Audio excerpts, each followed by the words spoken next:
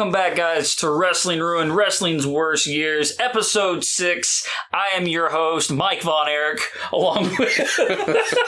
I don't know which Von Erich I should be because they're all dead. And Kevin's an idiot.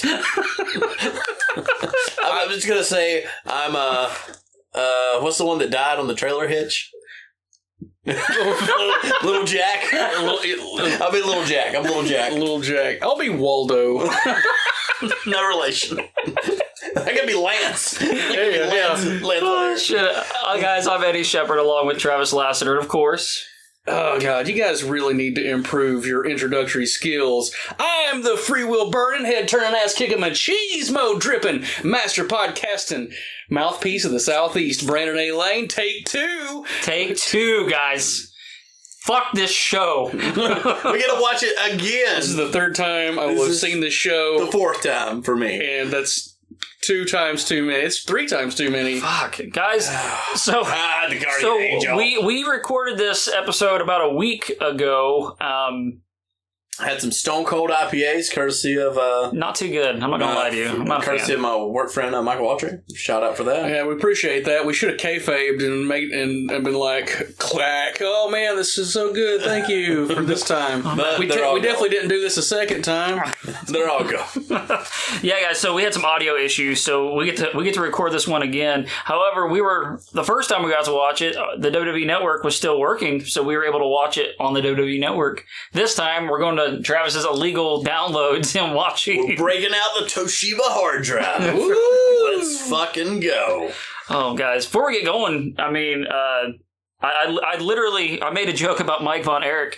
I had gotten my COVID vaccine shot, and of course, I get like 105 fever.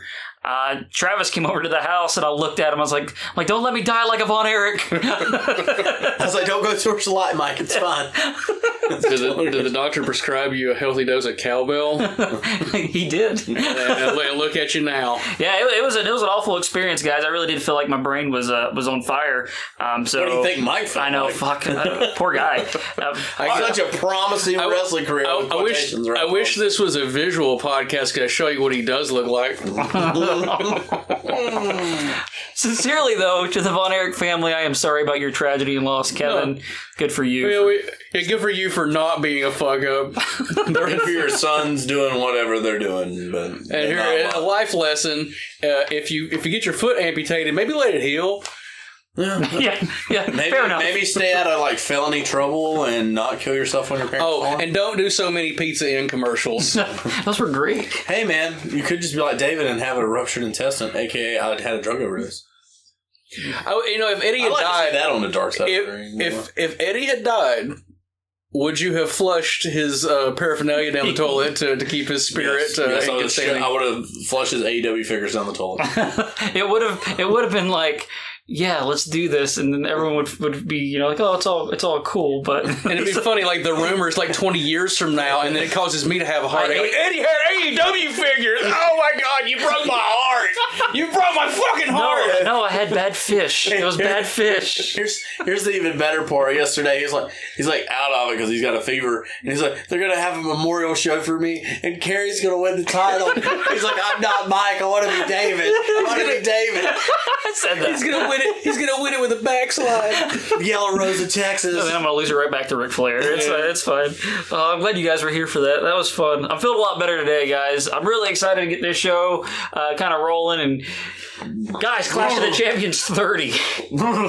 Take 2. If you weren't sick yesterday, you're gonna be sick because we're gonna have to watch the Butcher in the main event again. Hey, if you ranked these in order of quality of the first 30, I would put this maybe at number 29. Because number 29 is worse than 30. That's true. It's very true. Oh, God, guys. Before we kind of get rolling and get everything going on, guys, let's kind of tell you about how the Clash of the Champions was born. Clash of the Champions 1 took place on March 27th, 1988, headlined by Ric Flair versus... Woo! Sting!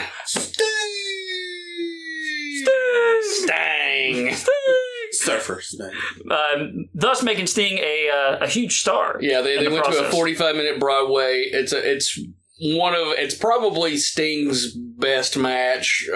It's like Flair's like 50th best match. You mean the Human Torch match with Vampiro is not your favorite Sting match? It's definitely up there. Or the match he five. has where Steiner sicks the dogs on him and he can totally see the towel on his hand.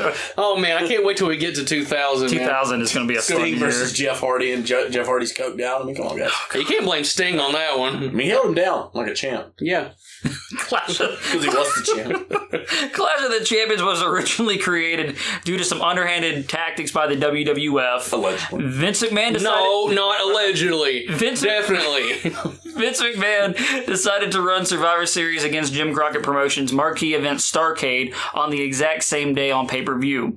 As it was still in the infancy of pay-per-view, many cable providers could only offer one event at a time. Vince had stated that if the cable companies would show Starrcade over Survivor Series, then they would not be allowed to show WrestleMania, which was been a proven huge cash draw. Yeah, and God forbid anybody miss WrestleMania 4, which has 2 matches that you might want to see and a bunch of fucking filler.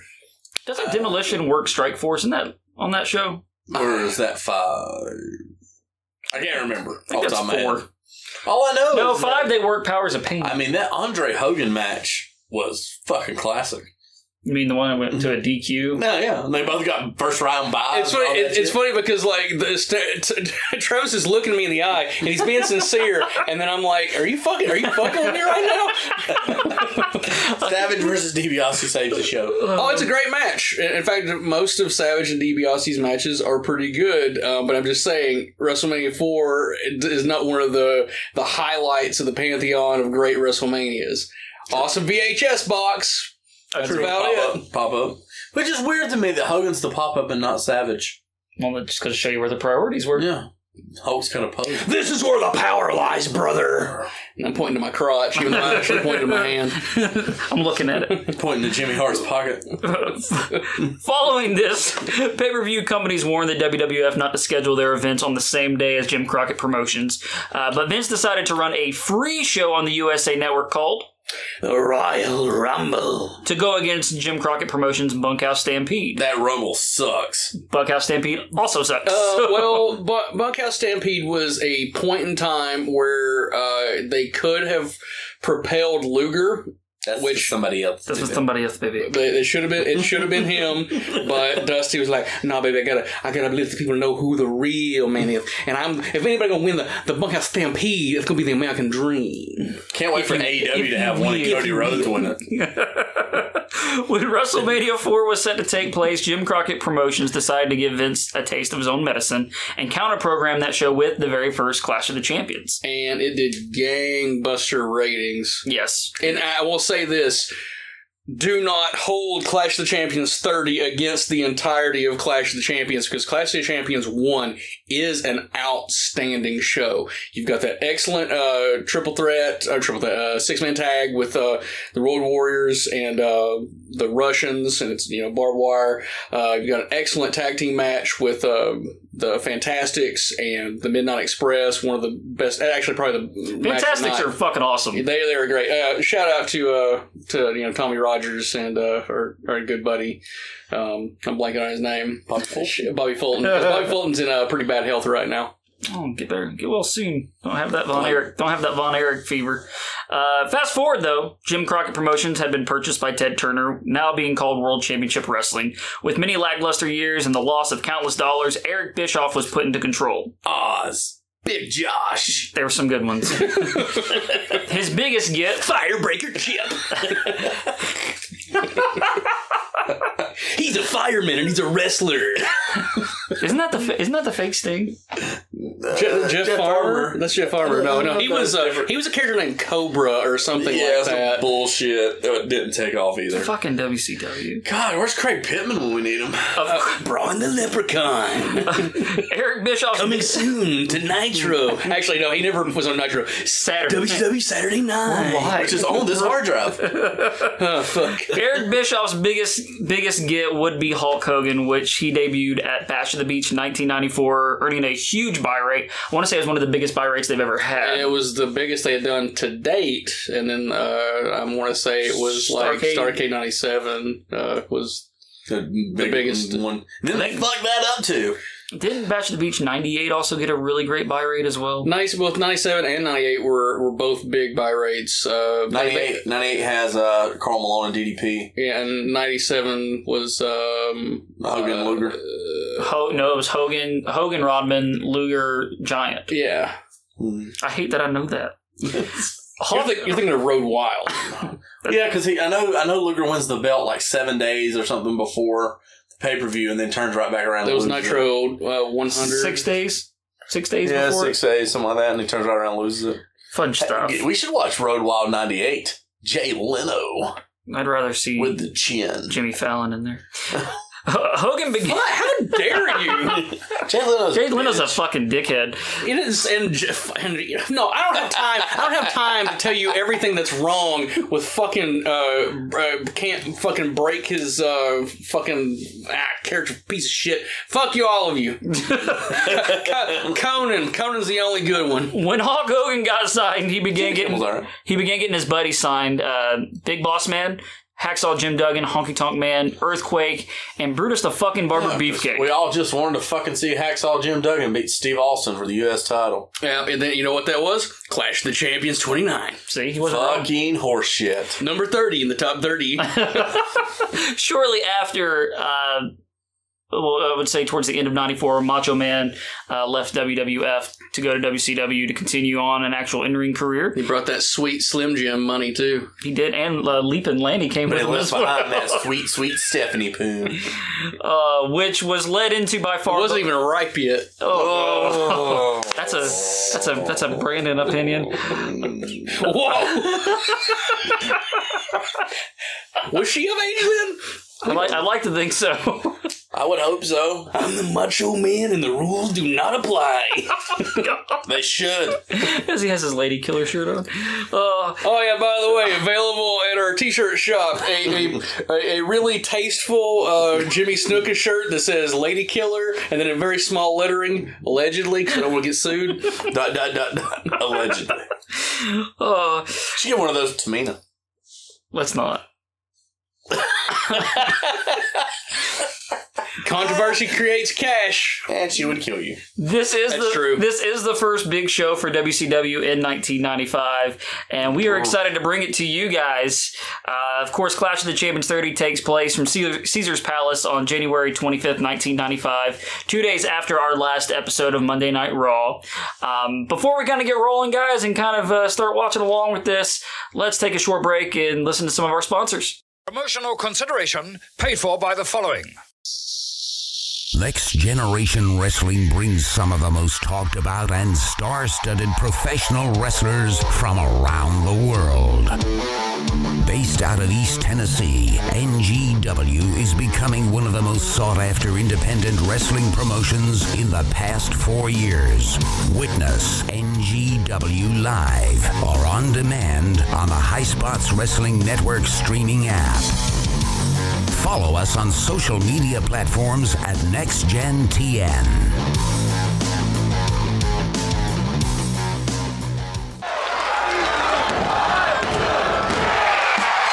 Recording live from the Black Lodge, it's me, the free will burning, head turning, ass kicking, machismo dripping, master podcast and mouthpiece of the Southeast, Brandon A. Lane, host of the Rants from the Black Lodge podcast, with a message to all you WrestleManiacs out there in podcast land. Now, once you've jerked the curtain of the uncontested heavyweight champions of podcast, Wrestling Ruined, well, I hope you'll jump ship and check out the incredible in-depth movie retrospectives and interviews with cast and crew of all your favorite horror films only at the Rants from the Black Lodge podcast. You can find us on social media at Rants Black Lodge. Check out our homepage at JuicyKruger.com, and we're available on all major podcasting platforms. And oh yeah, don't be a jabroni. Check out all the great content from Wrestling Ruined, or you'll be the one doing the J.O.B.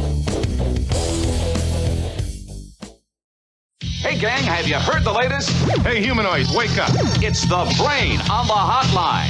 And I've got it all right here. Call the biggest names in wrestling on the WCW hotline. And I'm going to tell you things you won't believe.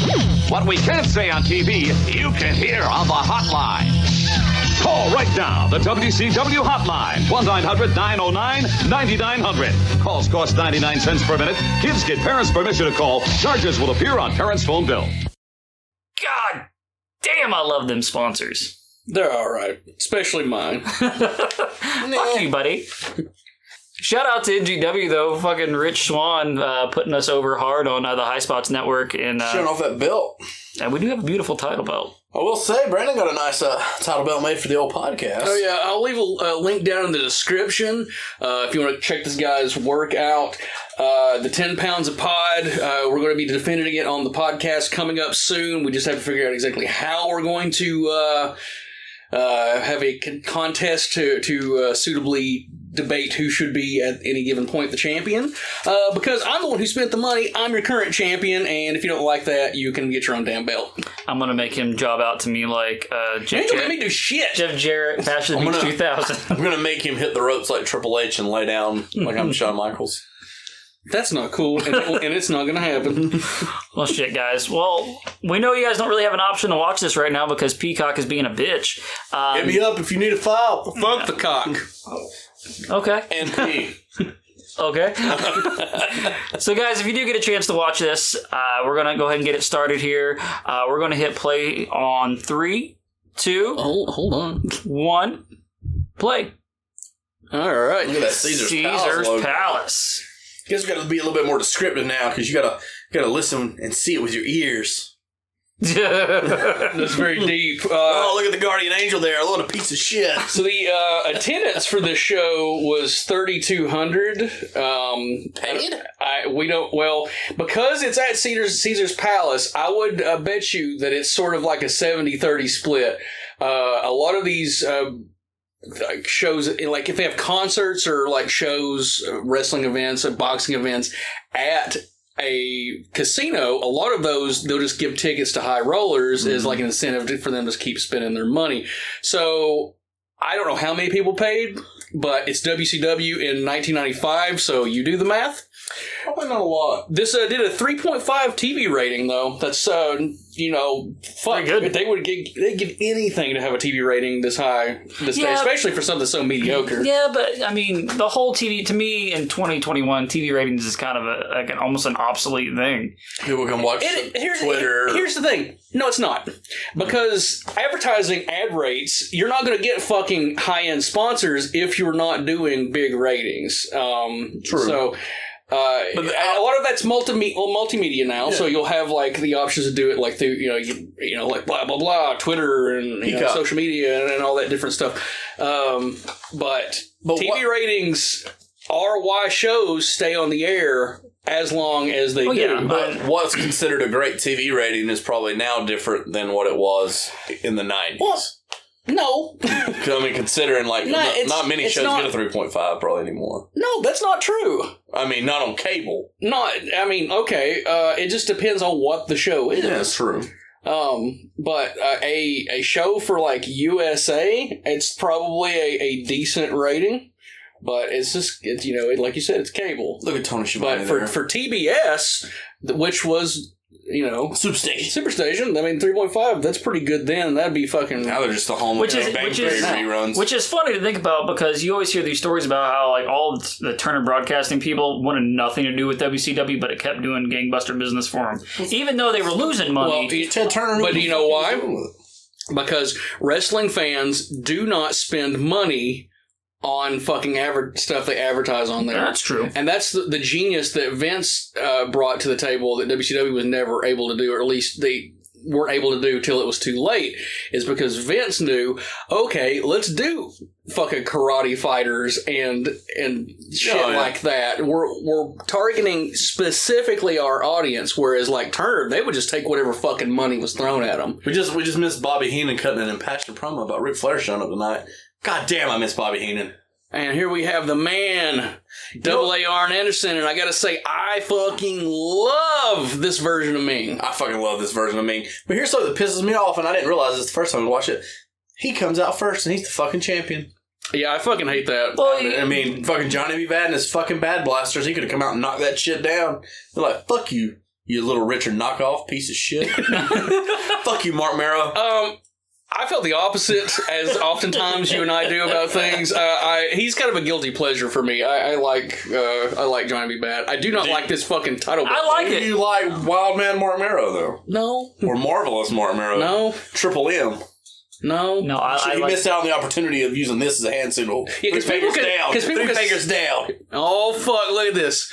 The WCW hotline. I like Sting's dressed like a lumberjack. He's wearing sunglasses Mike inside. Tenay. It's weird to see Mike Tenay. Like, I feel like Mike Tenay wasn't around until like later, like 97, but he had been working for them for quite He a was on while. Saturday Night a lot during like 95, 96. Because he was the Lucha Libre experts. They'd bring him in. Yeah. Professor. On the cruiserweight matches. And here comes Brandon's guilty pleasure. I mean, fucking look at him, man. You can shit on this all you want, and yeah, it's hokey shit, but the dude looks like $1 million. Oh yeah, and you said you didn't like Mark Mero. I did like Wildman Mark Mero. I thought he was fucking for that time period in '96. There wasn't a whole lot of stuff like him. He was doing.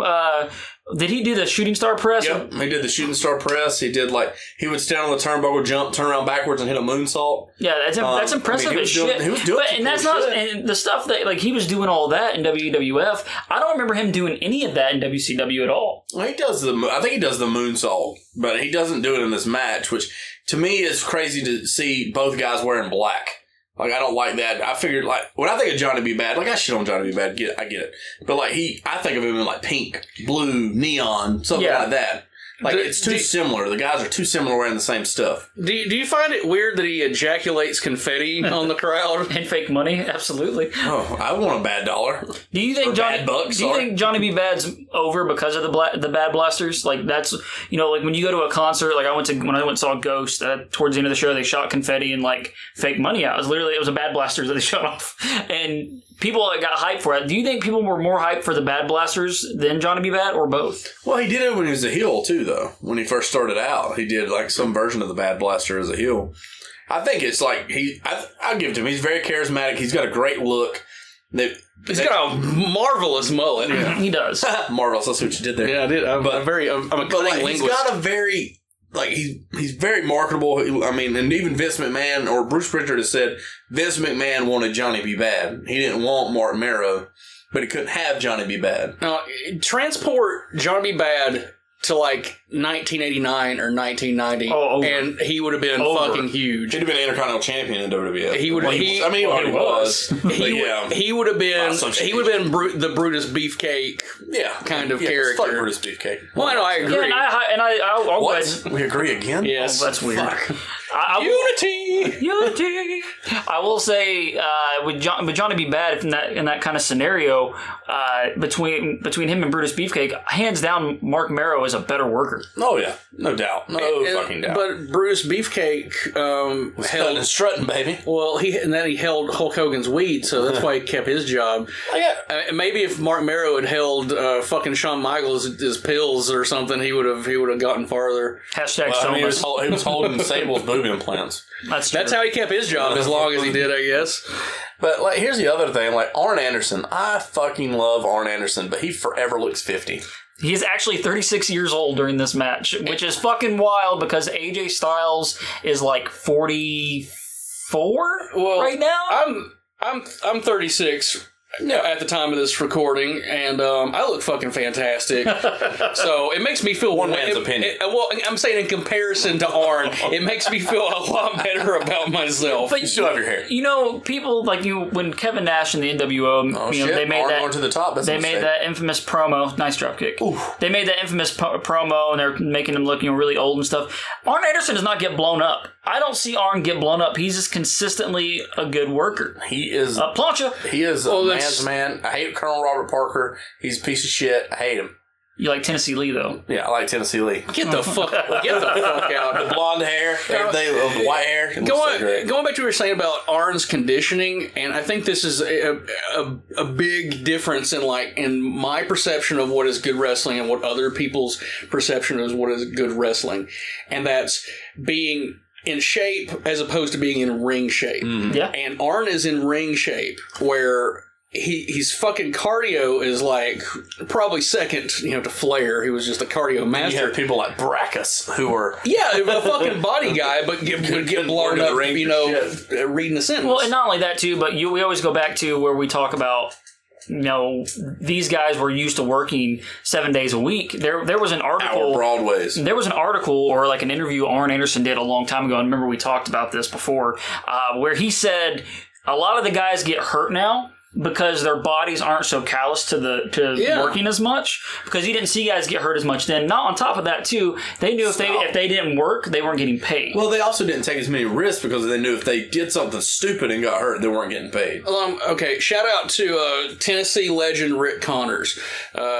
Probably not a name that a lot of people would know around here. Or I'm talking about around here in the internet age, but hate managers with their back to the camera. Sorry. In this Tennessee area, Rick Connors is a fucking legend. Now, he's trained a lot of guys in this area, and he trained them old school, the way he was trained back in the 70s. And that's you learn to take flat back bumps. Right, Arn going for the insecurity there. Fucking fantastic, by the way. But you learn to take flat back bumps. There you go. On concrete. No, yeah. Because when you learn to land on concrete, it's going to feel a lot better when you get into a bumping ring, And you won't fucking hit your head many times. That spot. You're either going to get hurt, or you're going to learn how to do it as safely as possible. And I feel like the system of way wrestling is today, everybody's sort of taught the same way, which is good for uniformity in a sense, but they're taught either an indie style or they're taught a WWE style, and neither one of them are made for. One is made for longevity without a lot of variety, and the other one is made for flash and very little substance. Yeah. One man's opinion. True. Sounds like you might have another rant about something. I'm brewing one. Oh, God. I mean, you are hood rich right now. So. I mean, I will also say, fuck Nick Patrick. Just gonna say, he's no Tommy Young, and I'm giving Tommy Young credit, and I hate giving Tommy Young credit because Brandon likes him. Tommy Young is fucking fantastic. Tommy Young's great. Tommy Young. I love a lot of WCW's and NWA's talent as far as referees, but Nick Patrick, the son of Jody Hamilton, the assassin, dude's like 6 foot fucking tall. He shouldn't be a fucking referee. You never want your referee to look smaller than the guys to accentuate how big they are. Yeah. So if you put him in a fucking cruiserweight match, that's going to look fucking odd. Yeah, that's exactly why he never refed a lot of those matches. Makes me think of Charles Robinson. Perfect size for referee. Yeah, perfect size. Tim White. Little Nate. Perfect size. Yeah. He's Jack Nolan. He's however, Tim White is as wide as some of those guys are. He was a bigger guy. Yeah, but I can't say I really ever notice him in a match, though, even if he is a bigger dude. The only time I ever really notice him when he gets fucked up in that Hell in a Cell and, like, breaks his shoulder. Oh, yeah. I mean, because he took that bump into the cage. I mean, it was designed like that, but fuck. Biggest difference watching WCW and WWF, we've been watching a lot of WWF, and this is the first WCW show. What's the biggest thing you notice watching, the difference between the two? There's different camera angles, like this one, like, I know people probably can't see, but right over the shoulder of Arn Anderson in the corner, that was a staple of WCW. The way they film things. WWE never really did that angle very often, especially right behind the guy. I don't know if it's actually on this ring, but I know at certain points in time, WCW would have a little platform for the refs. For the ref, yeah. No, for the cameraman. Yeah, that's what I meant. Sorry. And I think he might be on. I can't tell if he's on the apron or if he's actually standing on it, but it's a great. I like it. It makes you feel like you are in the action. Yeah. I think. You can clearly tell that Bucky Beaver is not is not the producer on this.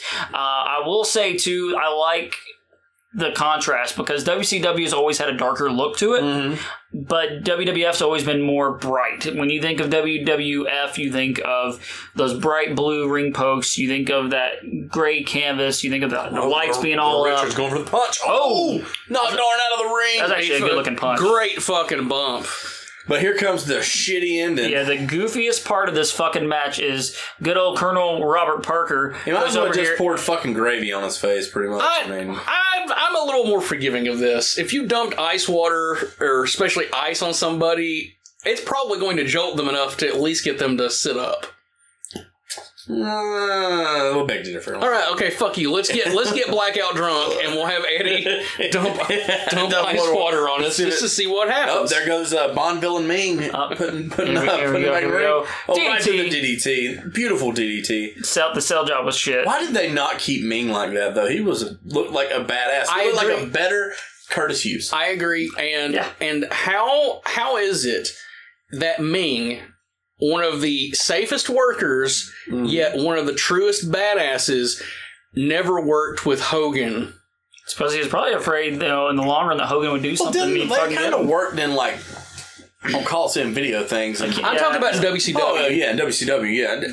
Well, because I guess he wasn't a good fucking promo, but they could have pushed him to... Well, fuck, he could have pushed him to the top of the Faces of Fear instead of fucking Butcher. Yes. The funny thing is, it's not like Butcher was getting paid. That's a good match. He wasn't getting paid per event, so him like headlining Starrcade, it's not like he's going to bring more money in. He didn't bring any money in. Well, I mean, you know what I mean? He's not going to bring more money for himself. Oh, God. Oh, let me grip my fingers. Oh, yeah, I'm holding an invisible basketball. It's a fucking big basketball. Mean Gene is such a better backstage interviewer than anybody in the WWE. Hey, by This smells shit. Dookie. I want to give a shout out to my good buddy Todd Pettengill. So he was on something on Peacock. So Peacock did like the best matches of like the WrestleMania during the 90s, and I was like, you know what, I'm gonna give it a shot. I'm gonna see what they got on there. So Todd. They roll on there, and all of a sudden Todd Pettengill's on there. I was like, oh my God. I had to pause it, send a picture to the group, say Todd fucking Pettengill 2021. Hey Todd, you're welcome for the fucking notoriety and the payday, because without without me bringing you to the forefront, you wouldn't be in the position you are right now. I think his praises, and you constantly cut him down. I'm the one that got him the job. No, more people are hate watching him than love watching him. I'll give it credit here. Kevin Sullivan's pretty damn good promo. Butcher is not. No, he is such a shit promo. I have my fingers gripped like I have arthritis. My thing is, should Kevin those man titties. Should it have been Kevin Sullivan? Should he have not been a manager in a manager capacity at this point? At this point, yes. But he could still work better than Butcher. No, he absolutely could. The problem with Kevin Sullivan has always been his stature. Why the fuck is he leaning down to talk to fucking Mean Gene? He's on Mean Gene's level right now. Well, thing is with Sullivan, I think Sullivan should have been, when it comes to the Hogan, the three faces of fear to Hogan, he should have been the manager, the mouthpiece, because Butcher cannot cut a promo for shit. However, when we're talking about wrestling, you can go back and watch the matches with him and Benoit, and they're fucking great. Give him the Kali chop. I mean, that's what he's doing to his own hand right there. Ooh, flex it, brother. Ugh. Oh yeah, why are you in the main event, you piece of shit? The reason I'm going to assume that Hulk was comfortable working with Kevin Sullivan goes back to just the Florida territory, Eddie Graham and all of that, and he was a big star back then, but he had a reputation for doing business. He wasn't one of those guys like, I gotta win and stuff, where Hogan was, so he knew there wasn't going to be any funny business. Yeah, look at Alex Wright coming up next. Here's the funny thing too, guys. That kid's drinking beer. Yeah. Here's a funny thing too, though. The Butcher didn't give a shit about dropping out. That's why he had 3 main events in a row with Hogan. There's no pushback on that. Oh shit, boys! Best graphics ever. Best. This fucking music video made for. It goes entirely too long. I really wish you guys could hear the music to this. Go on YouTube simultaneously on your phone and look up Alex Wright entrance music. And just listen to it on loop for 20 minutes. That he's dancing in front of his own graphics, smiling so hard at the dark. This shot right here is for Jim Barnett. Jim Barnett is in the fucking corner. Especially that one in the middle. In the middle. Oh, yeah. My boys, I have an idea to get Alex Wright over. We'll have him dance dance in front of his own entrance video for 20 minutes. Solid. Literally, this goes on for at least 3.5 minutes. And leather jacket. I'm gonna need you to take that shirt off and oil yourself.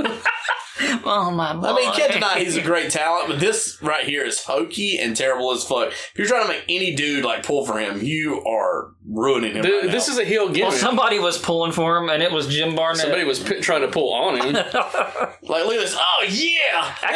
Hey, and this is what the guy was giving. I'm not knocking Alex Wright. No, Alex Wright was fucking terrific. The problem is that this is not a gimmick that's going to get over with a male audience. No. Well, it could get over with a male audience. It's not going to get over with a heterosexual male audience. I'm a straight man. I'm turned on right now. So. Okay, well, I want a shirt with those like little dudes on it, just like in different. I'm working on it. God, give me time. The problem is that this is a character, especially for the time, that should have been a heel. But you want to talk about one of the best in the business and probably the most underrated talent, not named Arn Anderson. We have beautiful Bobby Eaton. Yes, guys, we have beautiful Bobby versus Das Wunderkind, Alex Wright. Yeah, you can tell he almost feels uncomfortable in his skin, but when he gets into the ring, he like turns a switch on, and it's the weirdest things. Because like he doesn't like really look at the crowd. He looks down, and like he looks at the top of the arena. He doesn't like look. Well, I mean, as great as he could be as a single, he's just a tag team guy. He always did be champ for a while. That's true. And Steve Austin beat him. It was one of the greatest victories of his career. I mean, that's true as well. But I'm just saying, from a confidence standpoint. You know, when you've got Dennis Condrey or Stan Lane and Corny there with you, you share the responsibility rather than just having it all on your shoulders. You have Jim Cornette, who is without a doubt probably one of the top 5 talkers in the business, as your stick man for years. I mean, you're not used to having to cut promos for yourself. That's true, but it's not even just that. I mean, it's just having those guys around you. The weight isn't entirely on you to be the focal point. You know? Savage and Arn for the World TV title, which I'm sure that match was fucking terrific. Probably short if I had to guess. Probably interference from the stud stable. I guarantee you can probably find that one on YouTube as well. Oh, it's on the hard drive, guys. Skip right to I'm gonna watch that next. How great is Alex Wright's music? It's so fucking generic that this actually could have been a techno fucking song from 1995, and I would not have known the difference. I mean, the guy looks like $1 million. I'm not even gonna. He looks like $999,999.99. The reason it does like $1 million is that he's got a weird torso. He is very weirdly shaped. He has like really long legs. I don't know. I think it's the leg. I think he's just he's like a lot of legs. It's an upper body business, brother. And he had long legs. That's why you never see him win the WCW title. Like, my boy put on his stockings. Here's something. From the time he comes in like 94 and until he becomes Berlin, he never changes gimmick. He wears the same black jacket, same fucking like colored tights. Like, nothing ever changes. Like, he is air humping the hell out of Caesar's Palace right now. Oh, he did a last little thrust. Insert for Jim Barnett there. I dropped my phone. I got really excited. He didn't even spit on that. His palms got so sweaty that it just slipped right out. Know how that goes. But, like, I mean, he even beats Triple H at damn Starrcade 94. Well, Triple H was not the shovel machine that he, became at that time. But if you put them two beside each other at the time, Triple H is still, like... He's probably taller than Triple H, but like Triple H is built. Like I would have picked Triple H to win that match going into it cold. Well, the interesting thing about this is Alex Wright's only 18 years old during this match. Right. 18 years old, and he's already in this prominent of a position in World Championship Wrestling. Berlin was better. We talk about it too, Brandon. Like a lot of the guys, from like the UK, England, all those different areas on the other side of the water. These guys start working at like 16. I think Pete Dunne started when he was like 15 or 16. I think Regal started when he was like 13 or 14. Yeah, and he was like a bare knuckle fighter, and he's getting stretched, his ass beat for years. It's taken a lot more seriously over there as far as like the conditioning and the preparation that goes into getting into it, and I appreciate that. the only thing that I can say that I am unhappy about not having access, because I haven't jumped over to Peacock yet, but I had actually started getting into NXT UK, and I'm sure it is, but I still haven't gone back in. Like they cut my legs out from under me, and I'm like, well, you know what, fuck you, you're not getting my money for a while. While you're speaking of NXT UK, I know you haven't seen it yet, but hype that match between Walter and Ciampa. Fuck, it was awesome. I'm a big Ciampa fan.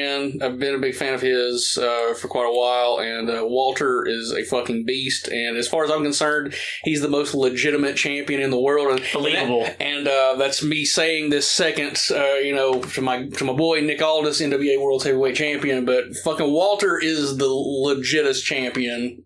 Yeah, I would not. Wrestling. I would rather walk into traffic than take a chop from Walter. Like if you watch NXT UK, it's just straight up wrestling. Really, there's not a lot of bells and whistles. I mean, there are some. There's a couple of guys I'm like, wow, this sucks, but overall, those guys have really competitive. Just that Dragunov dude is fucking tremendous. Yes. He looks fucking terrible.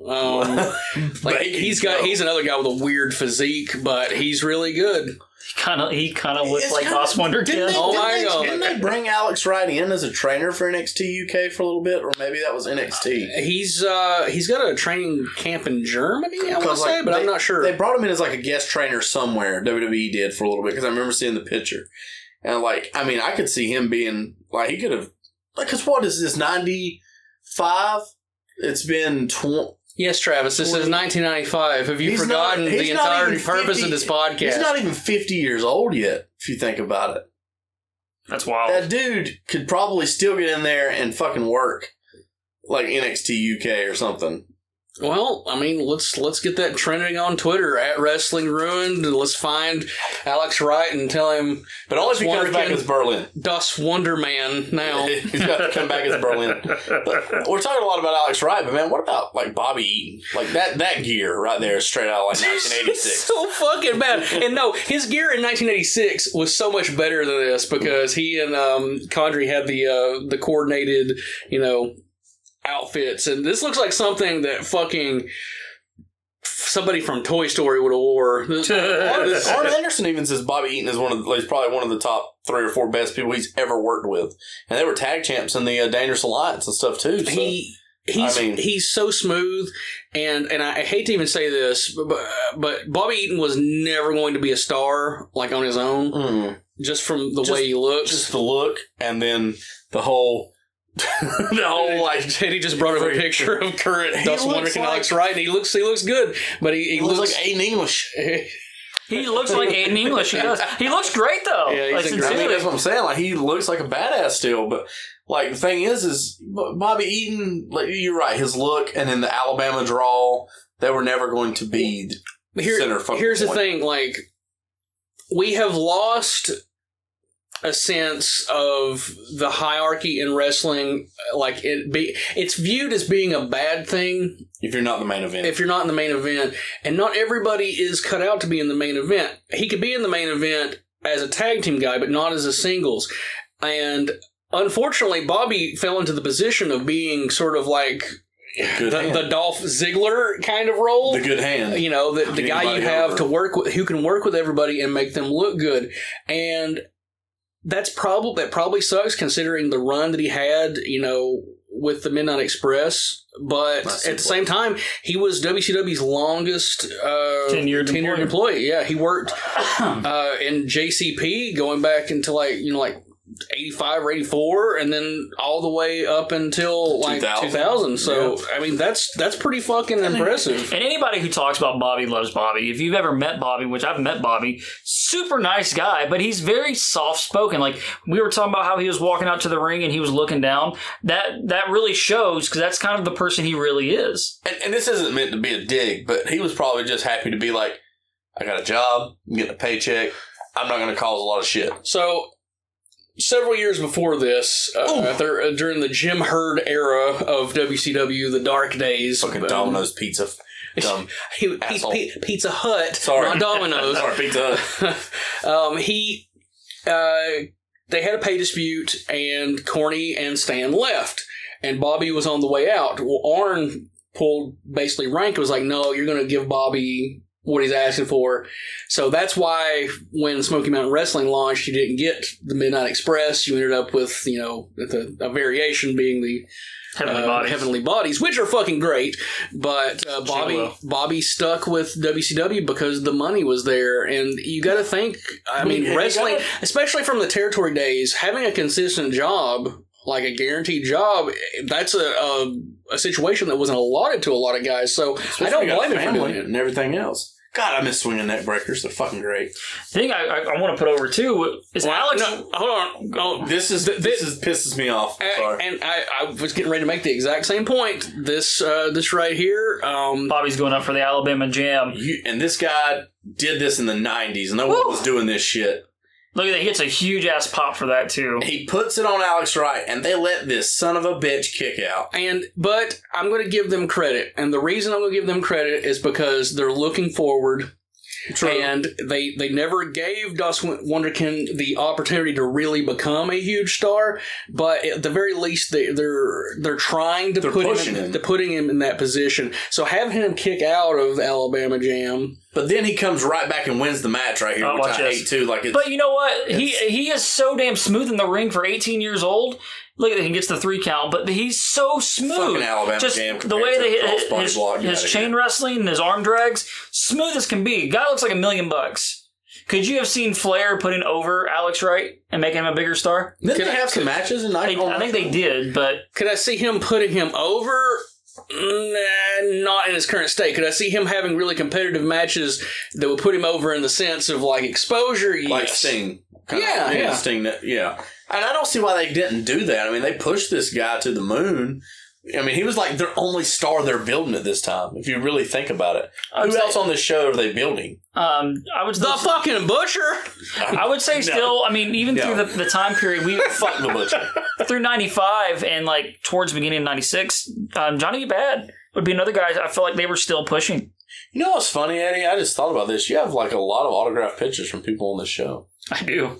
Alex Wright. You've got like 10 variations. I still have that action figure Brandon got. 10 variations of the Butcher. It's great. Just keeps on and on. Until I get a Dizzy Hogan, my collection's not complete. I should have got that when I was at fucking fucking all out that time. I should have got him to sign it. As Dizzy Hogan. I think you saw this is Dizzy Hogan. So on our first time around, guys, we got to meet a different side of Travis, and Travis metamorphosized into Big Van Vader. So Travis, here in a second, I'm going to need you. Well, I'll bring it back. I'm going to need you to do it word for word how you did it before. Not a syllable off. I don't because I want to laugh. Because I didn't do it until the main event. You're about 1-900, 9900. You're about to see me. 99. Oh. They're hyping Super Brawl with Big Van Vader and Hulk Hogan. I will say, biggest thing is Big Van Vader looks weird in a fucking suit. With a two-toned. I'm gonna cover it. He has a jacket on. Fucking sweater on it. A Walmart sweater. Here he comes. Oh my god. Oh, look at me. I got my feet if I figures out. Oh yeah. Caesar Palace. Ooh. Look at my two-tone sweater. Hogan keep touching me. I went to the gym and Hogan wasn't there. I went to the coffee shop. Hogan wasn't there. I went to the hotel. Hogan wasn't there. I was backstage. I got front row seats, Mean Gene. Harley Racers are here, but I got his ticket with me. My ass is so big, I got 2 seats. I'm a big fat piece of shit. In 3 years, I'll be nothing. I have to go back to Japan. Well, no one will see me wrestle. Was it New Japan? I thought it was All Japan. Here's the funny thing about it. He pulls a babyface card here and asks the crowd, who's the man? He's like, who's the hero? Who's the hero? Who's the hero? I'm gonna fucking pass out. He played a the babyface card. Oh my god, he plays the babyface card. He's like, okay, I need you right here, right now. He is probably, we were talking about Walter being legitimate. Vader had to be one of the most legitimate wrestlers, I'd say, from 91 to 90 to about 93, 94. I'd say end of 93. I went to your room and knocked on the door, and you were there. See, this Rolex is hanging on my thread. My wrist so big. He's also going to rip his pants later. God, I can't wait to do that. Oh, man. Yeah, Vader was legit until he got the shit kicked out of him with Paul Orndorff wearing flip-flops. Wearing bad shit. I feel like that was the And his atrophied arm. That was the moment that the legend of Vader died and he was dead in the water. Great fucking guy, though. I think Vader is sorely underrated. I don't think WWF killed it. I don't think WCW would have survived those terrible years. I'd say from like 91, 93 without Vader. My throat hurts now. You needed him as your primary antagonist, which is all the sadder that when he and Hogan are in the same place, they didn't have a prolonged feud. That should have been the fucking focus of WCW for a while. Fucking turn Vader babyface and put him on Hogan's team for Fall Brawl, and then Vader fucking quits. Well, he's hurt, and then he literally. My shoulder hurts. I'm going to WWF. Oh, fucking Vader Bomb, Gorilla Monsoon. Okay, I am. You could drown a toddler in my panties right now. Hot damn them titties. This is before she gets on the drugs real bad. Right now, we're getting Harlem Heat versus Stars and Stripes for the WCW tag titles. These are coming out first. Yeah, again. Sensuous Sherry. Fuck me, Sister Sherry. Now you pointed this out to me. I'm going to notice this. I didn't even notice it the first time we watched. Like every time I said, by the main event, the dude, champions her come out. titties. One to you. They are a you. I'll give it to her though. Like she didn't age there for the longest time. From the time she was in the WWE or AWA, she like looks 86, better, 87. She looks better then than she did in 1990. Oh, she looks better than she does now. She's dead. I think you almost said she looks better now. I know how she looks. I know this is not a visual podcast, but fuck. She tried to slap Vader's hand there, and he's like, "No, ma'am. I'll say fans hands." Shout out to Cody Isis, a worker in Tennessee, Southern Territory areas, for having the opportunity to sleep with sensational Sherry and not doing it. You piece of shit. I would have broke it off in her. I would have put a baby in her at her advanced age, which would have shattered her hips. Woo! Oh man! Look at those Oakland Raider colors. Man, the Raiders and the Bulls. That WCW trucker hat. Oh my god! I wish I could get that. That'd be great. Hey, WCW trucker hat, dude. When's your birthday? September 12th. All right. I'm a good friend. I remember that shit. 9/11. Well, your birthday's May 14th? Yeah, that's right. Yeah. Oh, here comes the man. Woo, with a couple of nameless sluts. Flair looks great. I bet he got their names. It's almost sad to see how terrible Rick looks now. I mean, of course, it's just age. It's happening. Well, then when you're a fucking zombie. I mean, they've kickstarted his heart I don't know how many times. Imagine all the coke this guy did, and he's still kicking. Man, cardio, dude. You can't deny the fact. You can't enlarge a heart that you've already enlarged by doing 2,000 squats a day. I do say this shows how unimportant this match is because Ric Flair comes out right in the middle of it. You know what else is shitty though? Is that Vader gets a front row seat. Flair gets a last row of the floor section seat with two ladies. He wanted an area in the back where the camera wouldn't catch him fingering them. So did he get blown on camera? Him and Vader. Oh, hey, big man. Oh, none of these sluts, get out of here. Vader, in a week or two, I'm going to dress like a woman. Woo! God, no. I don't know if that was in a week or two. It's not far away. You know what's really shitty about who's about to come out? It's Marcus Alexander Bagwell. And fucking Patriot has to get him on cue for where the camera is. It is fucking terrible. He's like, hey, look. Hey, buddy. Hey. Red, white, and blue. Hey. The best part of this is Bobby Heenan gets up from commentary. He goes up there and hugs Ric Flair. I gotta see He's him. like, Bobby! I fucking miss Bobby Heenan so much. Like, it makes me sad. Legitimately, guys, the first time we recorded this, I almost started crying because of how much I missed Bobby Heenan. And there will never be another Bobby Heenan. Ever. No, like I just would sit back and watch. I didn't care anything about the primetime wrestling matches when they were on the network. I'd just sit back and watch Bobby Heenan and Gorilla Monsoon between the matches because that was where it was classic at. I mean, and it sucked when they put that Bobby Heenan DVD out for WWE because he's not on it at all.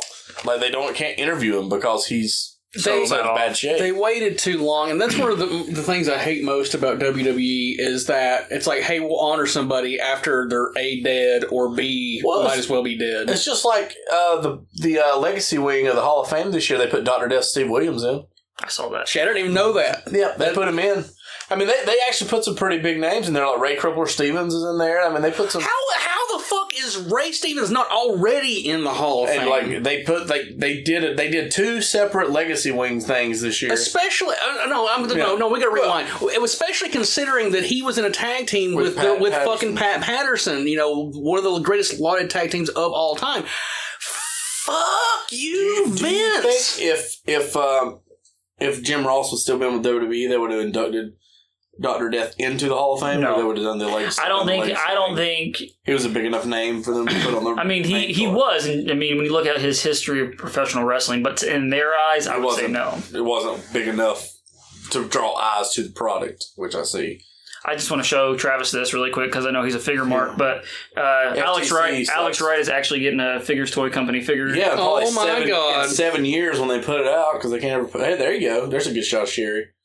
But here's another thing about the Stars and Stripes team. This team makes no fucking sense. They love America. Yeah, you don't, you Canadian bitch. Hey, that's not true. That's not fair. You're a Mountie Mark. Shut up.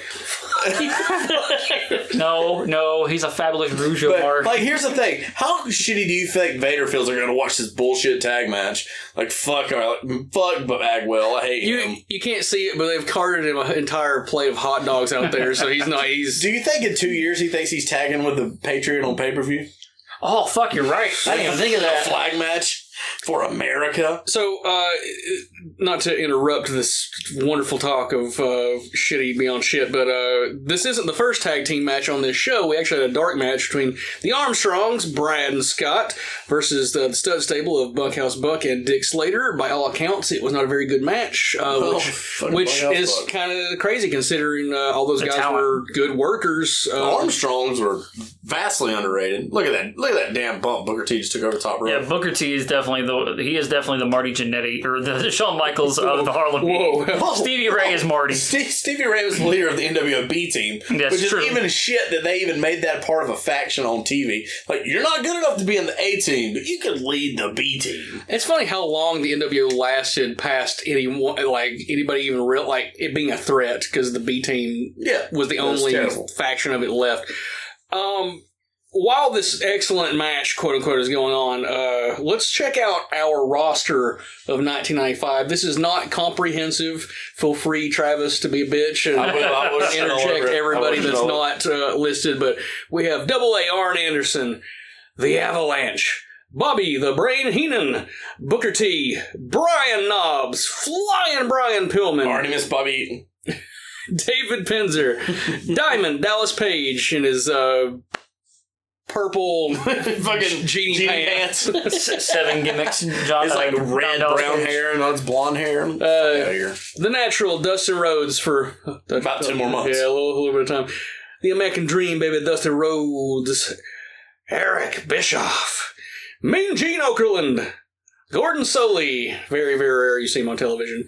The Immortal Hulk Hogan, Jerry Saggs, Hacksaw Jim Duggan, The Mouth of the South Jimmy Hart, Gamesmaster / Taskmaster / former husband of murder victim Kevin Sullivan, Larry Zbyszko the Living Legend, Lord Steven Regal, Marcus Alexander Bagwell, Mike Tenay, Mr. Wonderful Paul Orndorff, Pretty Paul Roma, greatest horseman of all time. Fuck you. The Macho Man Randy Savage. Yeah. Woo! The Nature Boy, Ric Flair. Sensational Sherry, even though she was known as Sensual Sherry during this time. Sister Sherry. That's true. Stunning Steve Austin. Stevie Ray. Whoa! Sting! The Blacktop Bully for another little bit. Month or two. The Butcher. The Guardian Angel. Piece of shit. Teddy Theodore Long. Tony Schiavone. And Big Van Vader. So the Patriot isn't on there. Marcus Alexander Bagwell isn't on there. I said Marcus Alexander Bagwell. Did you say the Patriot? I did not. You did not say the Patriot. Oh. You didn't even say Alex Wright. I did not, nor did I mention anybody that was in the dark match. Yeah, and you didn't mention Johnny B. Bad. I did not, nor Bobby Eaton. God. Suck. Well, you got went over the roster. The tag teams in January of '95: Highway Patrol, Jobber. Nasty Boys, Stars and Stripes, Harlem Heat, Great tag team. the Stud Stable, and if you want to break it down technically, Pretty Wonderful of Paul Roma. And technically, the and- Monster Maniacs. Yeah, but they And were the Dungeon of Doom. you should have given all the titles to them. Here's They're the three faces of fear right now. Here's something else. Like, fuck you, Patriot. Fuck you. Like, you're so awful. Like, you're not really that bad, but like, you stick out like a sore thumb in fucking WCW in '95. I would have took him serious without the mask on. I mean, I don't really understand.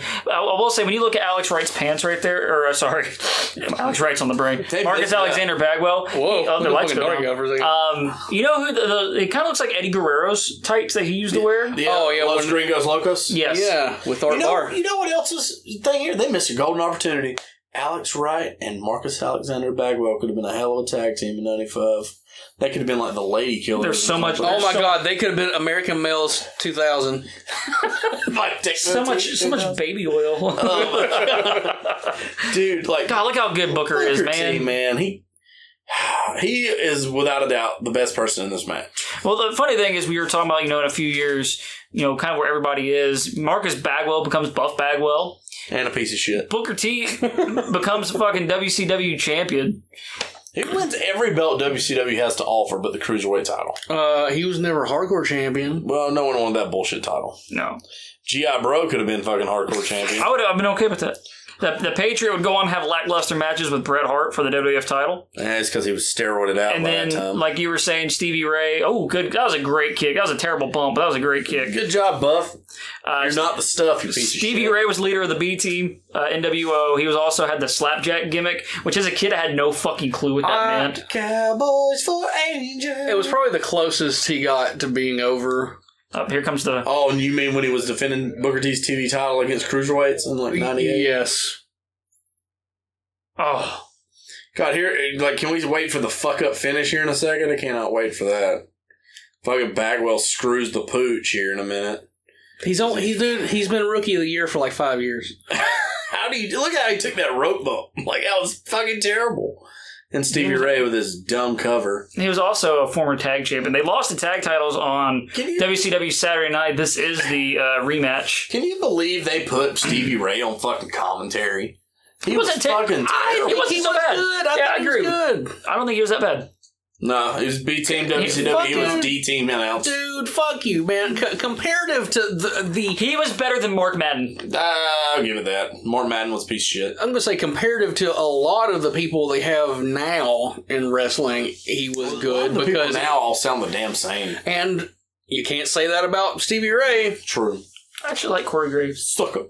I like Corey Graves. But then if you look at the leading men in WWE, like Michael Cole, Vic Joseph, all those people, they all sound the same. They have the same, like, because Michael Cole's training them, I get it. But it's like, they all have the same cadence. They all have the same, oh my God, Vince here, blah, blah, blah, blah. It's weird to think about. Out of all the years Michael Cole has been with that company, he's been there since like '97. Mhm. That's fucking wild. Yeah, he's a long damn tenured employee. As well, he had. I'm not going to shit on Michael Cole because on technical level, he is a fine announcer. But he'll never get to really be a great announcer because of the structure in which, the box that they're put into. The voice in Well, his he ear. had to follow Jim Ross, and he's always going to be compared to him. But the other aspect is that he was a legitimate, like a war correspondent and all that stuff. So he's got a lot of clout behind him, and even though it doesn't mean anything to wrestling fans, that shit matters to Vince and Yeah. Bucky Beaver. They feel like it adds He's a legitimacy real to guy. them. Here's where they fuck up the finish. Right here in a second here. Oh, my name's Bagwell, and I suck. Blah, blah, blah. I can't fucking know what's going on in the So match. they fucked it up right there because she got off the apron. She got off the apron, but then, like, she What the gets fuck was that? back up there. He's like hulking up to punch, and then there was nobody there. He goes to throw him the wrong fucking yeah, way. right here. He gets Booker T. Like, Marcus Bagwell gets him in you've the been corner. Rookie of the Year for 5 years. How the fuck do you not know where a spot Well, is? he's still a rookie. Like, fuck. I think it only been like 3 years at this point. All right. Okay. He's like, reverse me into her. Nope. Oh, I fucked it up. Oh, I'm stupid. I suck. And she's like, oh, look at me. I had the shoe, you dumb fuck. Turn around. They completely redo the spot. Oh, they reverse it again. Oh, he takes a hell of a bump. That ring is too small to do two reversals there. Yeah. Though. Really bad. I do like this finish, though. Stevie Ray I thought comes at in. first that Nick Patrick fucked the count up, but he was very consistent with it. I'll give him that. He's not Earl Hebner, where he's like, 1. Yeah. I'm going to have a side salad. 2. Loaded baked potato. That sounds pretty good, buddy. I want to want a big potato now. MVP of this match is Sherry. And Booker. I mean, Booker is a given, That but damn bump she takes right there off the apron.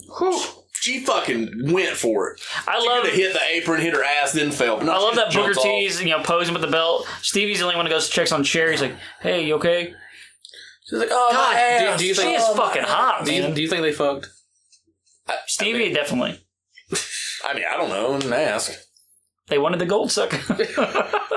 Dude, think about this. This is 95, so she's been pretty much with them since 94. She was with them for almost 3 years, over 3 years. But then she does that dumb thing with the stud stable where she gets involved with Colonel Robert Parker. Well, you know why? He's got a big dick. His dick is huge. Well, oh my God. That's a hell of a bump she takes right there. Actually, one thing I will say positively about WWF, like, they would have got that fucking bump. Oh, yeah. They would have The got production, and that's just the inadequacy of WCW's production overall. And they wouldn't have had her ass backwards to the camera either. They would have had her facing the camera. I hate that they always have the managers with their back to the camera. You really posed a great point, though, when you were saying they didn't have the space in that ring. They definitely should have had a larger ring. Well, and you also got to think, too, we pointed this out on the last one when we were doing it. They didn't really have wrestling people doing their stuff. That's the end of part one. They had more sports people coming in, like Turner Sports people coming in doing wrestling. They didn't have wrestling people that were trained to do wrestling all the time. They were pulling people from Turner to do everything, which to me is crazy to think about. Like, you can't put them in a division for themselves where they can, have their own wrestling people every week so shit is consistent and is, working correctly. No, they fucking give you a basketball guy that doesn't know what the fucking wrist lock from a wristwatch is.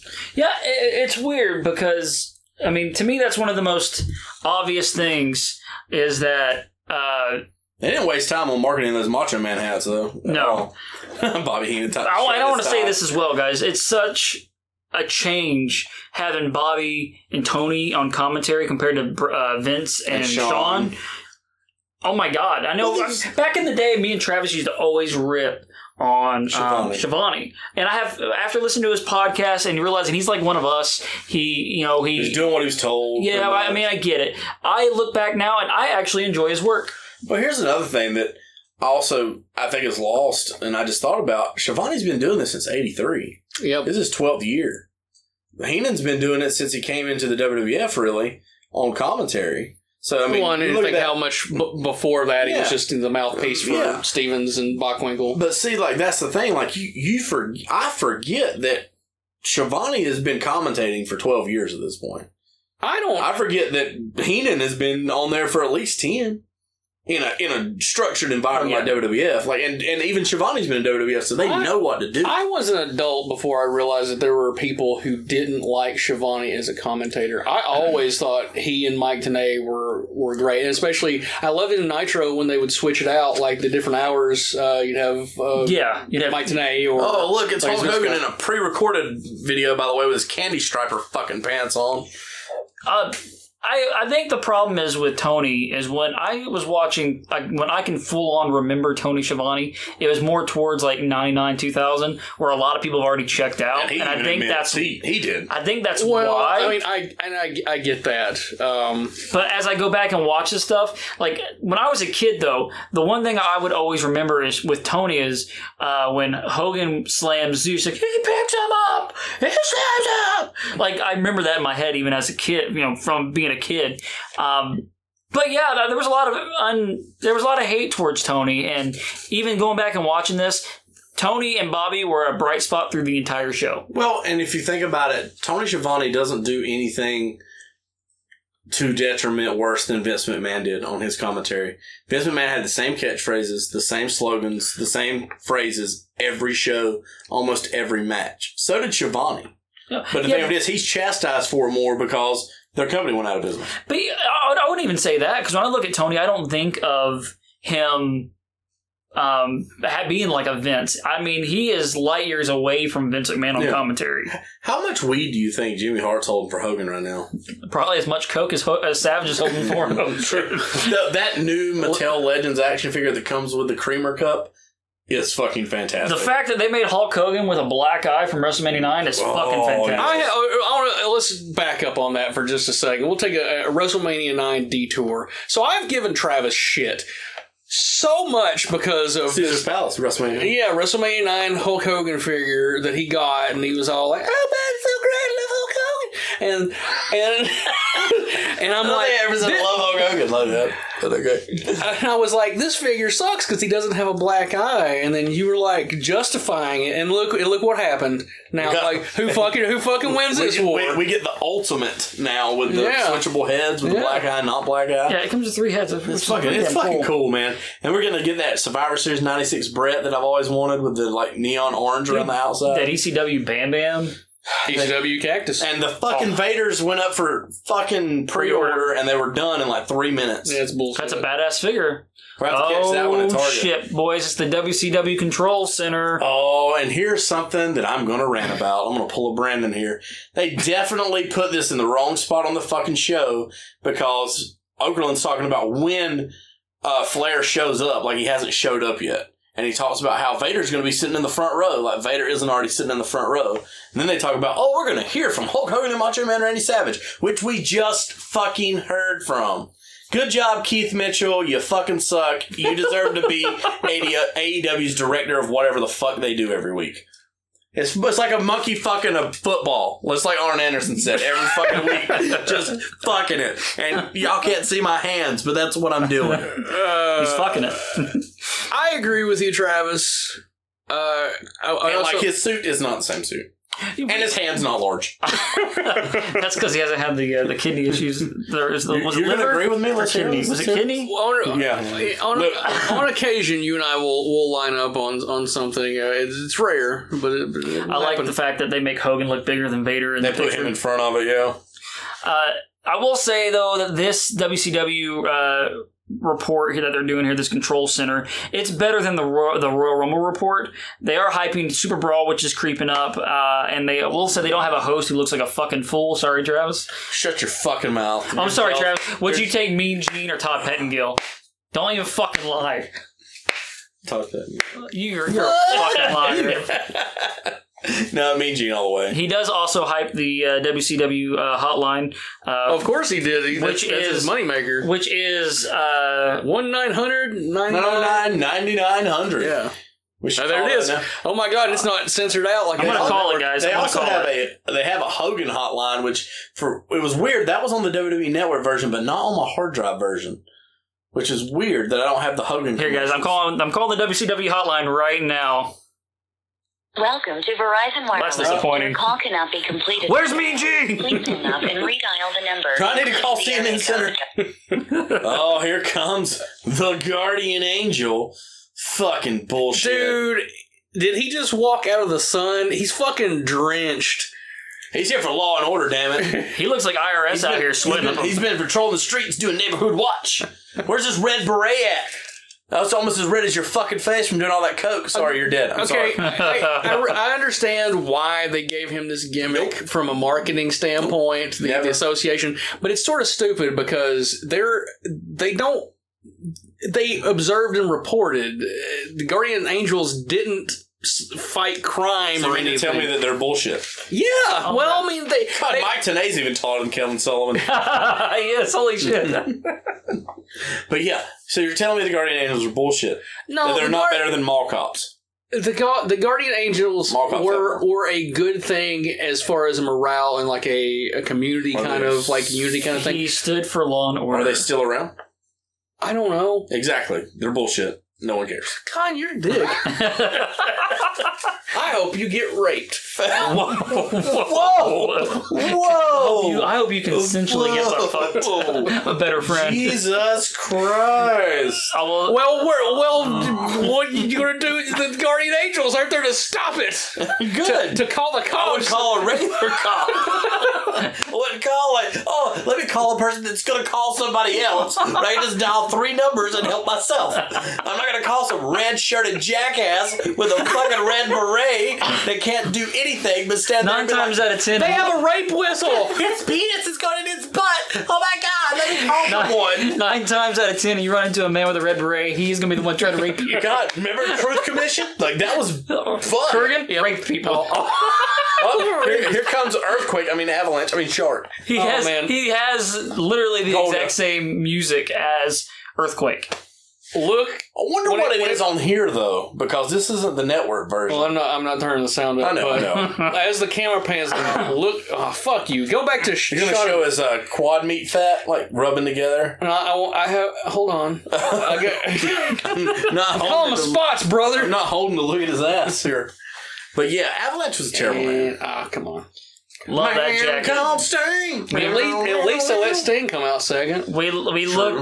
We almost wondered if this was the same jacket Sting wore at Clash 1. It's very similar. I didn't wonder that you did. You were wrong. Yeah, you fucking suck, apparently. Did they break the guardrail? Oh my God, they did, because they're trying to get to Sting. He does this. He does that. He's big as a bull and he's fast as a cat. He looks cool. Our buddy Ray Kaiser, who probably doesn't listen to our podcast. He used to always play that for us. He would play that on guitar. He'd get drunk and just start playing. He's like, it was like, Eddie. All right. He's the man called Sting. All right. Look at Avalanche's impressive gun. Smart move there, Sting. Let's go for a double leg on a 400-pounder. Well, he slipped on his own jacket, Travis. That's because he's a fucking idiot. Sting looks like $1 million as well. I'm sorry, Sting. I really love you. You're great. I think Avalanche looks out of place with his skullet. I think the fucking Guardian Angel looks out of place in all black. Where's his red at? So this just bode well for the heel turn coming. When I'm not doing podcasts, you're jerking off. Yes. When I'm not jerking off or doing podcasts for the very successful ProjectLadder.net. Shout out to our good buddy TJ Bowser. I work in the tourism industry and Ripley's Entertainment. Fairly recently, Sting came to our aquarium, and it was sort of a to-do. I didn't see him or anything, but evidently, and this kind of breaks my heart because Sting was one of my absolute favorites as a kid. He's one of my all-time favorites, just period. But I guess during the pandemic, when we first opened back up, he and his family came, and he got kind of pissy with them because he had to stand in line for hours, and because the world opened and everybody had to be there. And so they're like, okay, you can come back. We'll let you in free. We'll give you priority and everything. And it kind of broke my heart because evidently he was kind of an asshole. They pulled the I'm a big person, star card. And here's the thing. Had he came in gimmick, he could have done that. I mean, I don't think many people would have realized it was Sting. I mean, people like us. I would have known. Yeah. But your average run-of-the-mill person is not going to know. Now, if he repelled from the ceiling, into the Shark Tank, if he had a buzzard, oh my god! If he was on fire and being bitten by a dog, hashtag WCW 2000. Oh man. But it kind of broke my heart because you hear all these stories about Sting being a really, really great guy, and I don't know if it was just he was there with his family and maybe he was just frustrated. I mean, it's possible, but pandemic. Sting, I hope you're doing well in AEW, and maybe now that you're making some money, you don't get so pissy about coming to an aquarium and coming to a tourist attraction during a pandemic. That's fine. That's fine. You should have been at home because you're in that bracket of people that are susceptible to COVID. Wrestlers? No, over 60. No, he's a young up and comer. Yeah, okay, just saying. Over 60, you should have been your ass at home. Looking at Sting, like I said, he looks like $1 million right now. Where do you think he should have been on the card in '95? He should have been teaming with Hogan, not Savage. In my opinion, I get why they did Hogan Savage because that's nostalgic. I mean, this is not doing anything. This is not getting over Avalanche. This isn't putting. Well, he's Sting in the Faces over. of Fear too. Why did you not have? Here it is. Why did you not have Sting and Hogan versus Butcher and Avalanche? Or Macho Man be in their corner and or hear me out. The Three Faces of Fear 6-man tag against Hogan, Sting, and then Savage. you could still have the Guardian Angel be the referee and turn on them anyway. Oh my god, we just booked a better show. Oh my god, it didn't take but 2 minutes. I mean, the Three Faces of Fear are still in the match, but the other side, at least you got some star power. Well, if Hogan, I love this spot. I love this spot where he right to his gun. I give it to old Avalanche, man. He was a hell of a damn hand. Like, for a big man, he could move. And you never heard everything. You never heard any fucking like terrible stories about him. Nothing either. bad about him. He met a bad end with cancer and stuff, but I mean, he, for all accounts, was a great guy. And he could work. I mean, I don't know why he didn't ever get too many shots later in his career. Well, they kind of fucked him in the WWF because he had that program with Hogan. I'm going back. Oh, you're going back to 90. He had that match with Hogan, and then there really was no resolution to their. He eliminated him from the Rumble, man. That's it. I mean, okay, well, then the blow off of all blow-offs. But that match outdrew Savage, the Warrior, his championship run. Yeah. So. And I know some of that is Hogan, but you're only as good as your dance partner. I mean, you gotta give Earthquake fucking something. I can tell you, as a kid, when fucking Earthquake set on Damien, like that was fucking heartbreaking to me. I thought this was I hated Earthquake. Oh, there's the Hogan spot, brother. Wow! Slam the guy. And then they made him and Typhoon the tag champs, but they never had a lengthy run. Those guys should have dominated the tag division. Do you think, though, if Hogan wouldn't have been there, Sting would have been still the flag bearer for WCW? I think so.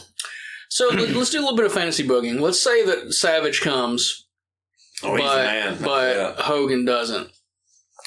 He's probably I quit. Yes. The situation probably would have been exactly the same with Sting having to play second fiddle, Savage on top. But the matches, that I think they could have brought Savage in as original babyface and turned on Sting as heel. Heel Savage would have gotten over with a babyface Sting. I think if you planned it out, like had you a good year, long build, have him and Flair as your top feud, and then have him turn on Sting. Oh, here we go. The Guardian Angel's Imagine the promos, though. Savage could be like, "Ooh, that was a great punch."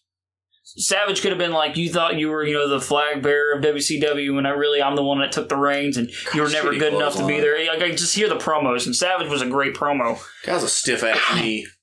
Oh yeah. So we get Big Bubba Rogers coming out of the Guardian Angel here. And fucking Mean Gene ruins that here on the thing. I mean, I know Mean Gene's doing what he's supposed to do, but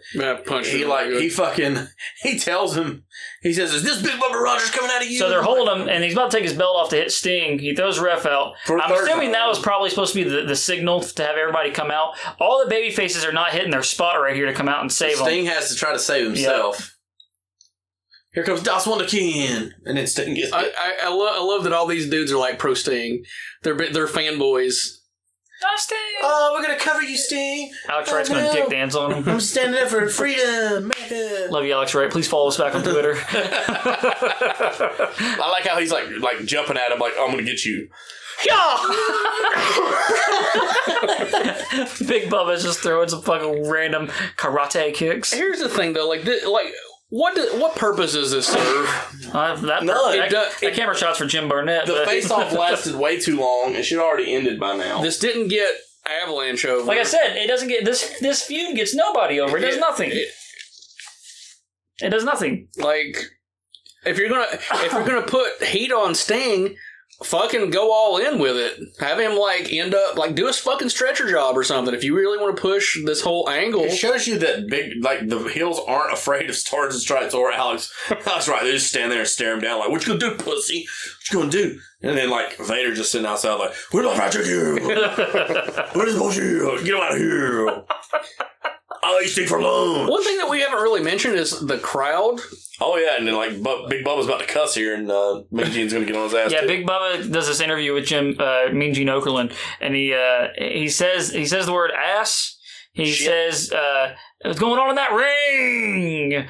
And then he goes to rip his shirt and he yells, "Shit!" Mean Gene's like, "Watch your mouth. We're on television." I'm the ref of the match. How bad do you think those guys smell? Oh, I know Avalanche probably stinks like fuck. He looks like he would be a stinky man. I feel like Big Boss Man doesn't even shit. Big Boss Man doesn't even shower after the match. He just gets in the car and goes. God, that's his daddy must. Look at that! Look at those nips. It's like, look at my nipples, dude. I bet you that fucking Avalanche goes back there and he's got to take a scraper to get this gut cheese. It's fermenting down there. Thanks for that visual. I did not need to see that. You're welcome. I like how Mean Gene tidies it up though. He's like, is Big Bubba Rogers is back. The Guardian Angel is done. And I'm like, thank God. But did anybody really want to see Big Bubba Rogers at this time? No, they did not. Hogan with these awful it's better than the Guardian Angel. Look at this shitty. Oh, he didn't even hit him. Tink. Oh, little tink. Oh my God. Go back to what I was saying about the crowd. Surprisingly, the crowd has been fairly into the show, considering it's... Look at those wrestling buddies just hanging out there, though. Yeah, I agree, though, with you. Like you were saying, it's hard to tell who was actually WCW fans here. Going back and watching this, when Hogan comes out, you notice that a lot of people have Hogan merch that they're holding up. Yeah. And it makes me wonder if some of those people got that stuff for free or how that worked. Well, it was probably the only thing they were fucking hawking, too. Yeah, because weren't they real notorious for that as well? Well, they had Macho Man hats, but that's about all you really see. Well, fast forward a few years later, and there's a famous story about Chris Jericho's wife buying an action figure of him. He's still Chris. Cutting and strutting walk, by the way, but he's just trying to do it with his gripped hands. Doug Dillinger. But when they got the receipt for the figure, it rang up as a Hogan figure, and Hogan had it where he got a cut of the merchandise, regardless if it was him or not, because he had that sweet Ted Turner money. So some creative control. Yeah. And I don't blame Hogan leaving for one bit. I mean, he's pretty much done in the WWF. I would not have turned that contract down. No! Of course not. People shit on Hogan for playing the game. Fuck. I mean, he earned that money by drawing eyes to their product. Think about this, too. So Hogan shows up at Bash of the Beach 94. His first match, wins the WCW title. He doesn't even go to Fall Brawl. He shows back up at Starrcade. Well, that's because they only signed him for so many he does Halloween Havoc. Yeah, Halloween Havoc, yeah. He does the cage match where Flair retires. Bullshit. Quote, unquote, retires. Which is wild because the main event of that show is the Nasty Boys, Dusty and Dustin, versus the Stud Stable. Mm-hmm. Not on the cover of the VHS. I know, it's just a cage with hands in it. Well, because they figured none of those people on there would draw, so... Just a cage with hands in it. That's all it is. But yeah, I mean, I don't know. I don't fault Hogan for playing the game, but I do fault him for not building stars that he could continue to play the game with. No, and here, I'm kind of on the fence about this, because anybody in that position, if you had if you basically they did anything you told them to, of course you're probably going to play that card more often than not. It's their fault for allowing him to have creative control, and it was Vince's fault for putting him in the position to never put over other guys. Yeah. So you can't blame it all on Hogan. And he's been accustomed to that for how many years? Yeah. Well, see, and I think that's part of the reason Hogan probably left the WWF, because he knew he was about to have to start putting guys over and building people, and he didn't want to do it.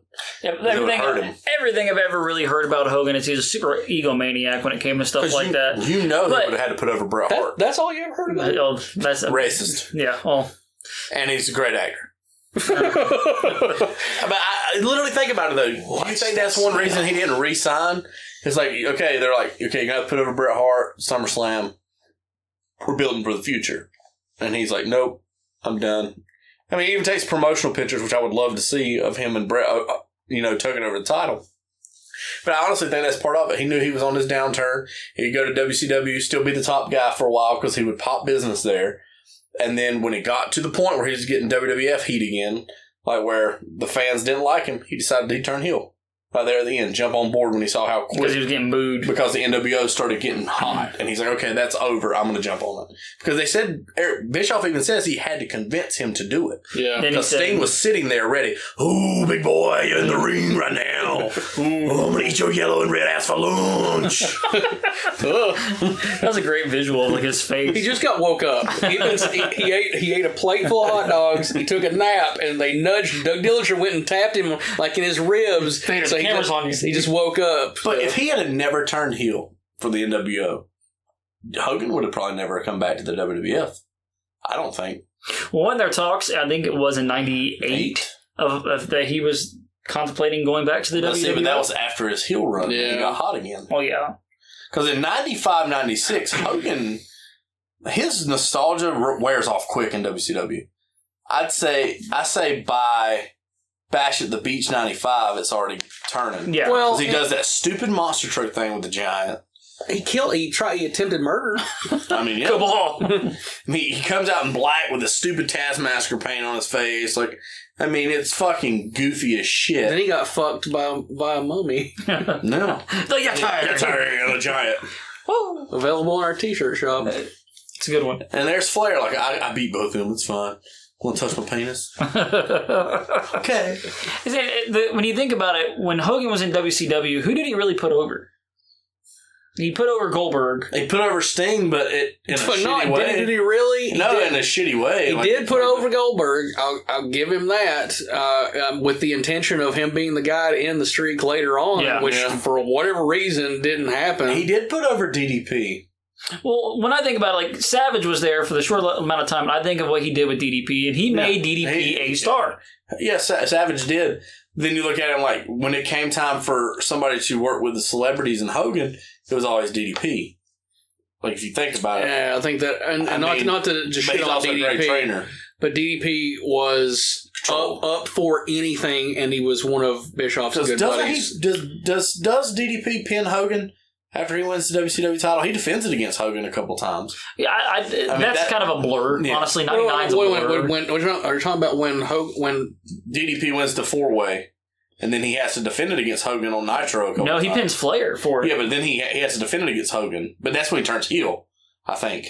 Shit, man. I said 99's a blur, man. It really is. But if you really think about it, he put over Billy Kidman. I mean, no, he really didn't. I mean, I think he beats Billy Kidman in all those matches. I mean, he doesn't really put over anybody in WCW but Goldberg. We're gonna save it. Let's table this conversation until we get to 2000 because I have so much to say about the Billy Kidman, Hogan, and all that. That very calculated maneuvers from Hogan. Oh God! Look at your bald spot. I'm glad it's dark in this arena. The glitter will be getting everyone right now. Oh. Do you guys think it was smart, business sense wise, to stop doing Clash of the Champions on free TV? Well, by the time they shortly stopped after this, they stopped in 97. They already got 12 pay-per-views a month. Well, I mean, 12 pay-per-views a year at that point. They were doing like 4, I think, a year, and they scaled it back to like 2 and then 1 because they were doing more pay-per-views. Mm-hmm. This is something I think that we kind of overlook in like the the propulsion of forward in wrestling, but also in the long run, the Downward. the evolution of it is having a pay-per-view every month. You don't have any wiggle room and air to breathe to really build things up. It makes your shows feel less special. I can vouch for this. So when we first started doing NGW shows, we would do a show once a month, and we started developing a following. But we realized if you do a show every other month and you put bigger names on the show, you're going to draw more because, like you were saying, it gives it time to breathe. If you are just constantly throwing stuff at them, not only are you oversaturating your own product, you're beginning to wear people out where they don't want to see it as much. Well, see, that's the thing. Like right now, Too much wrestling. there's way too much Way too wrestling. much. But it's a bad thing. I love wrestling. Loved it pretty much all my life. I haven't sat down and watched an episode of Raw all the way through in probably 8 or 9 months. I mean, or SmackDown. It's been like 8 or 9 years for me. When you break it down right now, Monday you have Monday Night Raw, Tuesday you have NWA and you have NXT. Wednesday you have AEW, Thursday you have Impact, Friday you have SmackDown.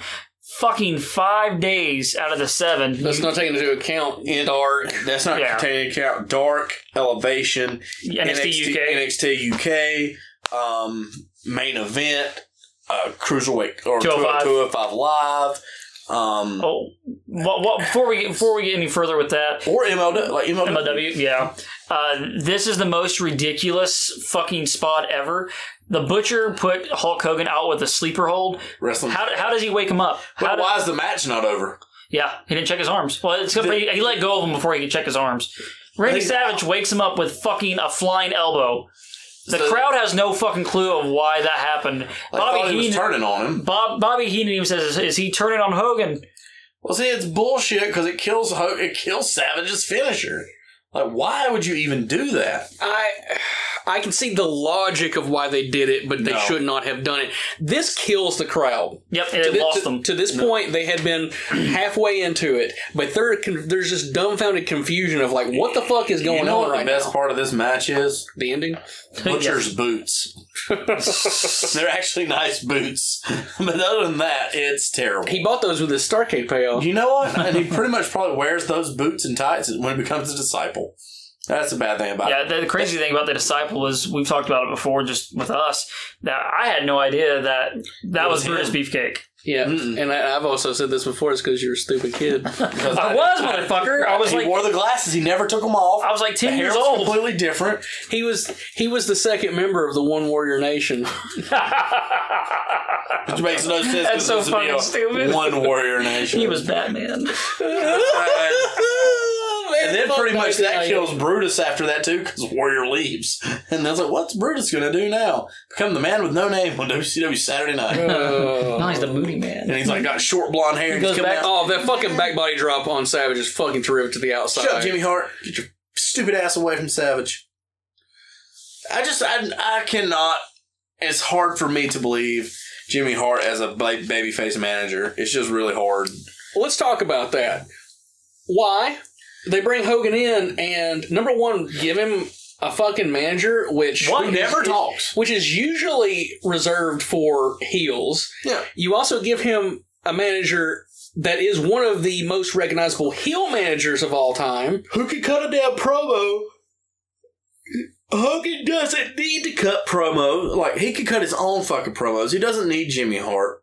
I guess it's more of just a comfort thing to be like, I have this guy who can watch my back out there and make sure things are going the way they're supposed to be. Hogan was so damn paranoid when he came to WCW, hearing from Flair and Bischoff that somebody was going to stab his ass in the back because he didn't have, I guess, the WWF back his ass up. I didn't think about this, but man, some of this has got to make sense because fucking Harley Race was in WCW at the time, and they had a very checkered past.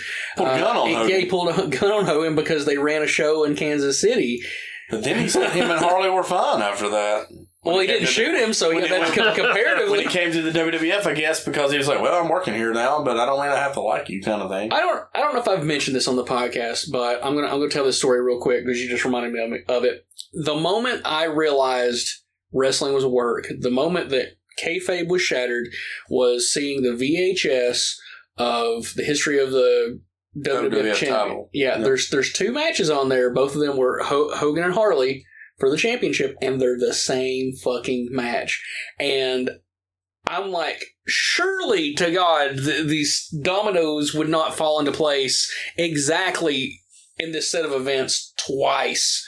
So that's the moment. And they're not far apart on the tape either, if I'm not. I think they may actually be right after one another. I think there may be a match between it, because isn't one from Saturday night's main event and the other one's from. It's been years, man, but I remember one's from the Boston Garden or something like that. And it's exact same match, because Harley goes for the pile driver on the steps, Hogan reverses him off. It's all crazy. Yeah, that tape is currently for sale on eBay. Go ahead and hawk it. What's your TGL the Man 12? Everybody buy some stuff. Oh fuck! Travis, tell our listening audience about your current interaction with the immortal Hulk Hogan. Again, that's true. That's true. I sold, I think it's WWE 2K15. It was like the Hulkamania edition, comes with the Hollywood Hogan pop. And last month, I offered, like, the guy, it comes up Hulk Hogan. I'm pretty sure it's Hogan's Beat Shop. People are buying it. And he offered me, he offered like $230. I countered with $250. He never responded. So then, like, last month, he comes back with $275, and I was like, okay, I'll take that. I was only asking $300 for it. And, like, so he cost himself $25. Then when I print it out, it says, to Hulk Hogan, Hogan's Beat Shop, Clearwater, Florida. And I was like, this motherfucker's probably about to make $500 by signing a damn pop. And it's true, but I have had business dealings with the immortal Hulk Hogan. What's bullshit about this whole scenario is that he baits us to this story in our chat group, and then just drops the. He goes, guys. Hulk. He's like, look who's looking to buy this, and it says Hulk Hogan's like, and then you see it's like the Beat Shop stuff, and then he doesn't fucking message us back. We're like, what the fuck's going on? And then like 4 hours later, he's like, oh yeah, by the way, they bought it. I was like, motherfucker, like, Travis is the worst fucking person when it comes to a cell phone. Like, he's like my mom when it comes to a phone. It's bad because, like, I do something and then I get busy doing something else and I don't look at my phone for hours. Yeah, fuck your fortunate life, Travis. God, you get us all dick hard with your Hulk Hogan stories and then don't follow through. I needed to come on your fucking story about Hulk Hogan Beat Shop stuff. I'm over there taking glamour shots of Crunch Classics, Coliseum videos, fucking earthquake sitting on somebody on the front of it. Like, I mean, that's what I'm doing at this point in my life. This match is a clusterfuck from fuck. Savage goes over the top rope and commentary puts over that the ref didn't see it. How ridiculous is the over the top disqualification rule? Because that rule goes on to like 98, almost 99. It's bullshit. Like they only use it whenever they want to. They don't. Well, and there is a reason for that, because in this whole NWO storyline, J.J. Dillon comes out and says that they're going to give the referees the opportunity to kind of play it by ear. Use their discretion, because not every scenario is the same, and they want legitimate finishes and not disqualification bullshit, especially considering the war was raging. And then every Raw and then every Nitro ends with a disqualification. Pretty much, yeah. Also, here's another thing: logos on the mat or non-logos on the mat? I like the logo. It just depends. I'd really like it, and WWF would do it every now and then, like WrestleMania 12, they pop one in there. I didn't so much care for like Snickers on the mat and shit for Halloween Havoc. I love like the Slim, wrestling logos. The Slim Jim, the Halloween Havoc stuff they did. Yeah, it was great. See, their set for Halloween Havoc was always awesome. Oh god, here comes the Hulk up. Oh, Chop! He stole Flair's move. Oh my god, he's totally doing heel moves right now by raking eyes. Hogan always worked a heel style. brother. God, look like having a slow motion. Yeah, because Butcher just like he got the tag. He got a huge pop. You know what I wish would have happened to the Butcher? The fucking lady's knee would have just went straight through his head and not a glancing blow. Oh my god! Here comes the finish, guys. I'll tell you what happened. Well, it's gonna crush his face. Oh my god, no! Oh my god! His face is shattered. He's gonna have to wear a mask now. Oh! I just sold that action figure, by the way. Oh god! Why did you have that action figure? It was at McKay's for dirt cheap. And you have all his autographs. You're a closet. I have a book signed by him. Man, from Starcast. I'm the coolest of us three because I don't have any. You have a Brutus PN News autograph. I didn't buy it. Blacktop Bully, bitch. I didn't buy any of those Brewers Beefsteak ones. God, I you did. can't wait for you to see your birthday present. It's gonna be so great. Fuck, it's gonna be great. so great. Fuck me. Yes. And here we go. So big surprise. Hogan and Savage win. Hogan has to keep telling him to look this way because he knows Vader's coming. Oh, little man, Terrell. Oh shit! He took his jacket off. Me and my two-tone sweater. I'm about to get right up in your face, Hogan. I think it's almost 3-tone. Oh my! Oh yeah. Has the patches on the elbows. Let's get the sleeves loose. He got that from Old Navy. Look at my dress shoes. They'll match. He gives Hogan a fucking powerbomb in these dress shoes, and that makes me kind of sketch. Who's the man? Look how tiny his feet are. God. His lower body He's almost is the tiny. same height as Hogan. Oh god. Oh, those fuck. punches don't have anything on me. He's no selling him. He's got the elbow patches that are red, match his mask. Do you guys think Vader as champion and Hogan chasing him is worth more money? It would have made more money. This is why Hogan doesn't allow anyone to powerbomb him anymore, because he can't take it. Oh, yeah, Hulkamania's He was safe with that, though. It's not like he threw him on. Like, here's the thing, though. Hogan's dead. Hogan is dead. And then Vader's good. Here it is in a second, though. Hogan's dead. Fucking Savage should have hit him with another elbow drop. Bring him back alive. And then he doesn't get up. And he's like, oh, okay. Oh, who's the her? Oh, then he's on, man. Okay, guys, stand up. After I just had a seizure on the mat. Fuck, I hate Hogan so fucking much. He kills everyone's finish. Here it comes. Now these punches are going to have an effect, and they're the exact same punches that should be less powerful because he took a power. He wasn't tensed up for them. He wasn't prepared. Oh my god! Vader rips his pants. They're in my pants. These are high quality Rose's pants. Where's Holly Race? I need Harley Race right now. I like how they talk about Harley Race and he's not even fucking there. He does good. Harley, get you good. You gotta take him out. My powerbomb didn't do the job. Watch this. Oh, Vader, watch out. Here comes Paul Orndorff. Oh, little man. You and your dress slippers can't stop me. It's Vader time. Hogan must pose. God, I hate man. Okay. This show would have been a lot more effective if he powerbombs Hogan and it goes off with him standing over Hogan's body. It gives you a reason to going into Super Brawl. Now you're just like, fuck. Well, we know who's going to win. He took his best fucking shot. Now it's over. The Hogan, posing for pictures. The Hogan WWF method was unfortunately something that they have carried on with other people like Roman Reigns and John Cena, but it didn't work in WCW because it was traditionally a heel champion. Here's the other thing, too. Like, they never show Flair again. Oh, that's because he's naked. They made this big deal. Flair's sitting ringside. He has been never showed it. He's getting blown while he's giving elbow drops to the fucking floor for 20 minutes. And he can do that without the dick coming out of the girl's mouth because his penis is so big. He's just dropping elbows. God, Hogan. I mean, this is your main event. So in alternate universe in WWF, we're getting Diesel versus Brett, and this is what we're getting. Now, Vader versus Hogan is to me, it's a valuable feud. My underwear! And a viable. You just made me spit everywhere. I'm a big piece of shit, but they can't see my skin marks. He's got his fucking Fruit of the Looms on. Vinegar strokes. I took Vader's best shot. I went in a Super Brawl. Don't buy the pay-per-view. Fucking dumbass. Oh, man. Yeah, let's get some more posing in. So, fun fact, I never knew this. There was footage that leaked of SmackDown versus Raw. I believe it was the first SmackDown versus Raw game, and it took people out of the game. There's different things that were changed. Well, apparently the original Hogan model they had Legends on that one. Hogan came without the bandana. I did not know this, but he has in his contract that any kind of figure or any kind of video game, he has to have a bandana on. The cover his fucking balls. Yes. So think back to any video game you've seen in the WWE with Hogan. Does he not always have a bandana on? Yeah, but it comes off. No, it doesn't. It doesn't come off? No. In any of them? No. The figure does. The only figure that they had released was the Defining Moments one. Legends of WrestleMania, though, it comes off. I have the Hollywood Hogan Jax figure in the. But it comes with a bandana, right? Yeah, but it comes off. Yeah. But any kind of video game. But like in Legends of WrestleMania, though, it comes off.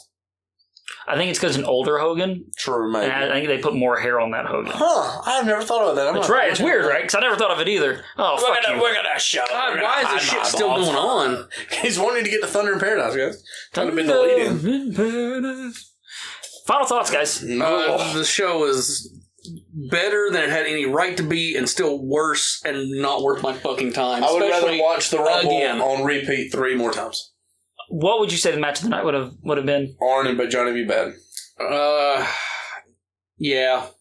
That or Alex Wright and Bobby Eaton. I think it's a close one. I think I actually like the Bobby Eaton Alex Wright match more. Yeah, you would like a dick man. I think that Alex Wright is just super underrated when it comes to how smooth he was in the ring. Yeah, you would think he's smooth. Yeah, I do. Jim Barnett, my boy. To me, the biggest thing is, with WCW, the pros with it is they have a better commentary team. This is like 12 minutes of him fucking posing. I do not like the way they shoot the entrance on the way out, though. Like, the entrance is going out of the screen instead of you can watch it. Thank God this shit is over. God, thank you, Jesus. Please, wrestling gods. That was not Clash-tastic. I do not want to watch this again. Clash-tastic. More like shit-tastic. Before we bid adieu on this episode, guys, we've talked about the WWF. We have talked about WCW. So how about we get a little bit at Extreme Championship Wrestling. This is ECW in January of 1995, guys. Right now, of course, there's still kind of an underground armory, stuff like that. There's not really a whole lot. Yeah, there's not a whole lot of lodges. I think there's hype, but there's not as much hype as there really should be. Just considering the people that they have there, it's still kind of in its infancy as Extreme Championship Wrestling and not Eastern Championship Wrestling.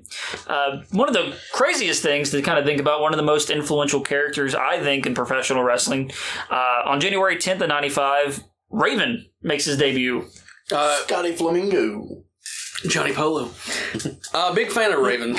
I thought that the Raven character probably broke in the mainstream probably a little too late, but there was still enough of that kind of residual grunge kind of feel in the world for it to still work. Then WCW killed it. I thought that they handled him pretty well at first, but there's definitely a turning point. I think one of the bright spots of WCW in like 97 to the beginning of 98 is the Flock. I thought the Flock idea was fucking cool. He dies the minute he loses the U.S. title to Goldberg. Yeah, the night after he won it. He was in possession of the U.S. title for quite a while because he stole it from DDP on an episode of on MTV. Weird-ass feud that I'm currently watching on my watch-through of Nitro of him, Saturn, and Canyon. And, it's just convoluted as fuck. You don't know if Canyon's with Raven, Canyon's with Saturn, Saturn wants Raven's affection. When it comes to Raven, I think DDP immediately. In the match they had at Uncensored 98 with Benoit, Raven, and DDP, to me as a kid was one of my favorite matches to watch because they huck somebody. I can't remember if it's Paige that gets hucked through the fucking Uncensored fucking entranceway, and then he beats him with a diamond cutter off the second rope through a table. Fucking cool match. And then they also have a cage match at Slamboree, and it's DDP and Raven, and he catches Kidman off the cage with the diamond cutter. That was pretty cool. I think it's like a Bowery cage match. Yeah. It was that, but that whole little feud with Raven, Benoit, and DDP or Stevie Richards was actually pretty damn cool there for a while. And then I don't know if Benoit gets hurt or what, but it just focuses more towards DDP and Raven.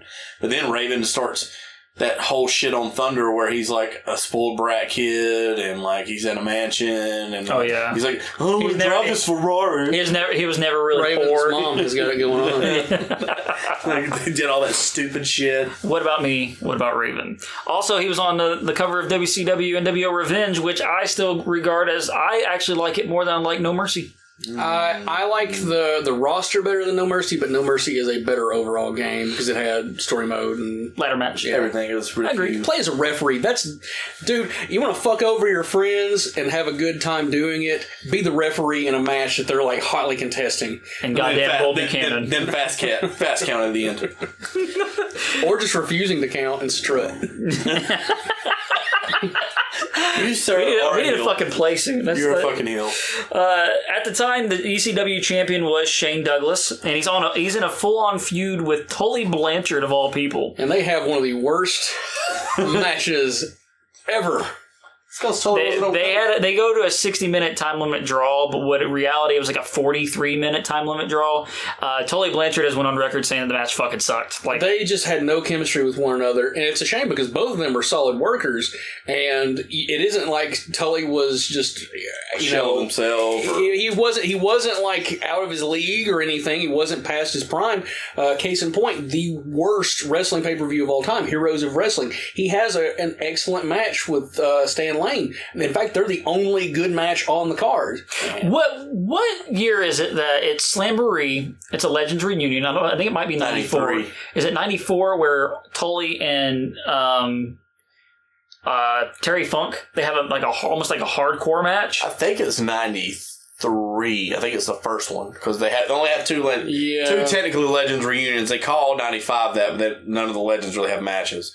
It's either 93 or 94. Because they have a great match, and it's in Philadelphia, because there's a lot of the ECW crowd is there. So it'd have to be a little bit later. It'd have to be like 94. Could be. It'd have to be. Which would make sense because Tully is in the beginning of 95. First one's 93. The ECW television champion is Dean Malenko. Hell yeah. And he is teaming with Chris Benoit. Hell yeah. I can't say Stevie Richards because Stevie Richards is actually there when this is going on. Teaming up, they were taking on Public Enemy quite a bit. Public Enemy is your tag champions, which, a lot of these guys, I mean, literally almost everybody I've mentioned all shows up in WCW. Yeah. Public Enemy is not my cup of tea. I never liked them. I mean, I get their gimmick, but I just don't really care. I never cared much for it, and it never made real sense in WCW because they tried putting people through tables the entire match, and they don't get disqualified. And they don't have anything special like Raven's Rules either. They're just like, oh, we're the table guys. We're going to put people through tables. I always looked at Public Enemy as a cheap knockoff of the Nasty Boys. I don't know if that makes any sense to anybody else. It does to me. It does. That's what not like their gimmick. I don't know. Bright colors. It's a disservice to the Nasty Boys. Am I wrong though? No, you're not. But hardcore legend Brian Knobs would approve. I unironically love the Nasty Boys. They actually had that match they have with the Steiner brothers. I think it's at Halloween Havoc. Yeah, fucking fantastic match. They also have a match with Cactus Jack and Max Payne. Yeah, good match too. That one's badass too. Speaking of Cactus Jack is currently feuding with the Sandman. Yeah, and this is when he was still being like. This is before he does the anti-hardcore promos, right? That starts like the middle of 95. Yes. Yeah, when he starts feuding with Tommy Dreamer.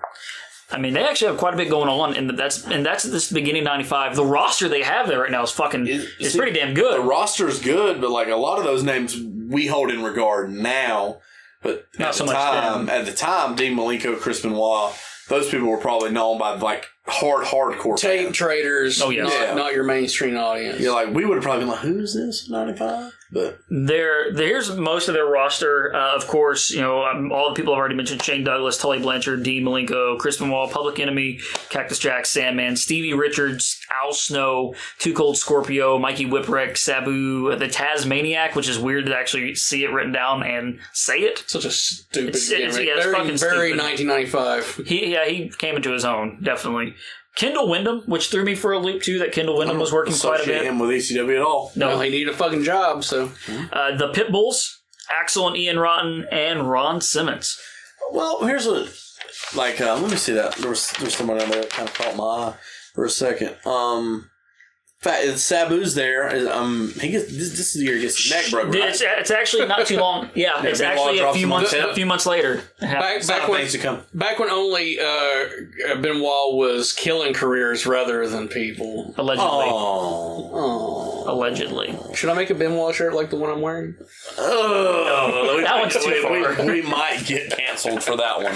Well, guys, Bring it on. I don't care. I got another podcast. this was It's on hiatus right now, though. this is the second fucking time we've had to record this fucking episode. So I hope you guys enjoy fucking Clash of the Champions. This show sucks donkey dick. I'm not gonna lie to you guys. At least I got my Vader voice in the whole time. It makes me laugh. I'm glad you Table did it, it. man, because we're gonna bring that bitch out whenever we cover some of these other WCW events. Oh, God. Which is going to be the next episode we cover. The next episode we actually will be covering is, of course, we're back on track with Monday Night Raw. Thank God. I never thought I'd say that. I watched it before. It's not good. It's not good. I think this, better than this shit I show. know. I honestly it's think shorter. I honestly think that I don't know if we talked about it, but I think this might be legit the worst episode of Raw we watch. I can't fucking wait. What's the main event? I can't remember. I know I did it because I did my jobber I tracker. drank so much afterwards. It might be the Bundy. the one-man rumble. Yes. That was the two-man rumble. That's it. God, get my lotion out for King Mabel. We also and get King John we also Bundy. get a rematch of the 1-2-3 Kid and Bob Holly versus the Smoking That Guns. should be good. That match it's a lot shorter. I think it's like 10 minutes. They cut like 5 minutes off it. good. But guys, we're super excited. Hopefully this episode works out really well. This is probably the closest we've ever cut to get an episode out. We usually record with about at least a week or two before the show's about to drop. have some Peacock has fucked us with the switch over. Hey, but you're fucking welcome. Yeah. Yeah. yeah, okay. I saved the day. Yes, thank you, Travis, for Saving the fucking day. the first time ever that your unceasingly nerdy fandom has paid off in dividends. Please follow us on Twitter at Wrestling Ruined. Check us out on ProjectLouder.net. Big shout out to our good buddy TJ Bowser and all the other great podcasts on there. And speaking of podcasts, Ransom Black Lodge, as Travis alluded to, is going on hiatus until June 1st. We're relaunching. We're 100% moving our feed over to them. And a couple reasons why we're delaying is to make the transition as smooth as possible and give people an opportunity to move their RSS feed or resubscribe and all that. Plus, the episode that we have coming out, Mayhem, directed by our good buddy, I'm blanking on his name. Joe Lynch. Cut that out. There you go. He was nice enough to give us an introduction, and he was actually very excited. He's like, just let me know when the episode comes out. I want to be able to listen to it and everything. And I told him, listen, we're going to postpone because a monumentous thing has happened. Stephen Yen, who's the star of the film, you may know him from The Walking Dead, he got nominated for an Academy Award for Best Actor. This is the first time an Asian American has ever been nominated. So we, in good conscience, we can't put out a retrospective of something that has such a pivotal talking point being potentially left out. So we decided we're going to reconvene starting in June. We'll have everything moved over and we'll take it from there. And I just want to say, everybody that listens to this podcast and my podcast are very appreciative. And I know everybody else is very appreciative for how well this podcast has been doing. And we're ready to rock and roll. Yeah, last time we checked, I think it was last week, Brandon said, we were like 94. Went 91 on Wrestling Podcast. That's fucking cool. You guys are awesome. For six episodes in, I never thought we'd be that high up. Well, Quality content, though. I mean, we should have known. Brandon, go fuck yourself. I intend to when you guys leave. Ew. Well, guys, this is Eddie Shepard along with Travis Lassiter and good old Brandon A. Lane. Thank you. Can't wait to bring you guys more content, and thanks for sticking around even though Peacock wants to be little bitches. We'll look forward to seeing you guys next episode. Bye. Bye. Bye.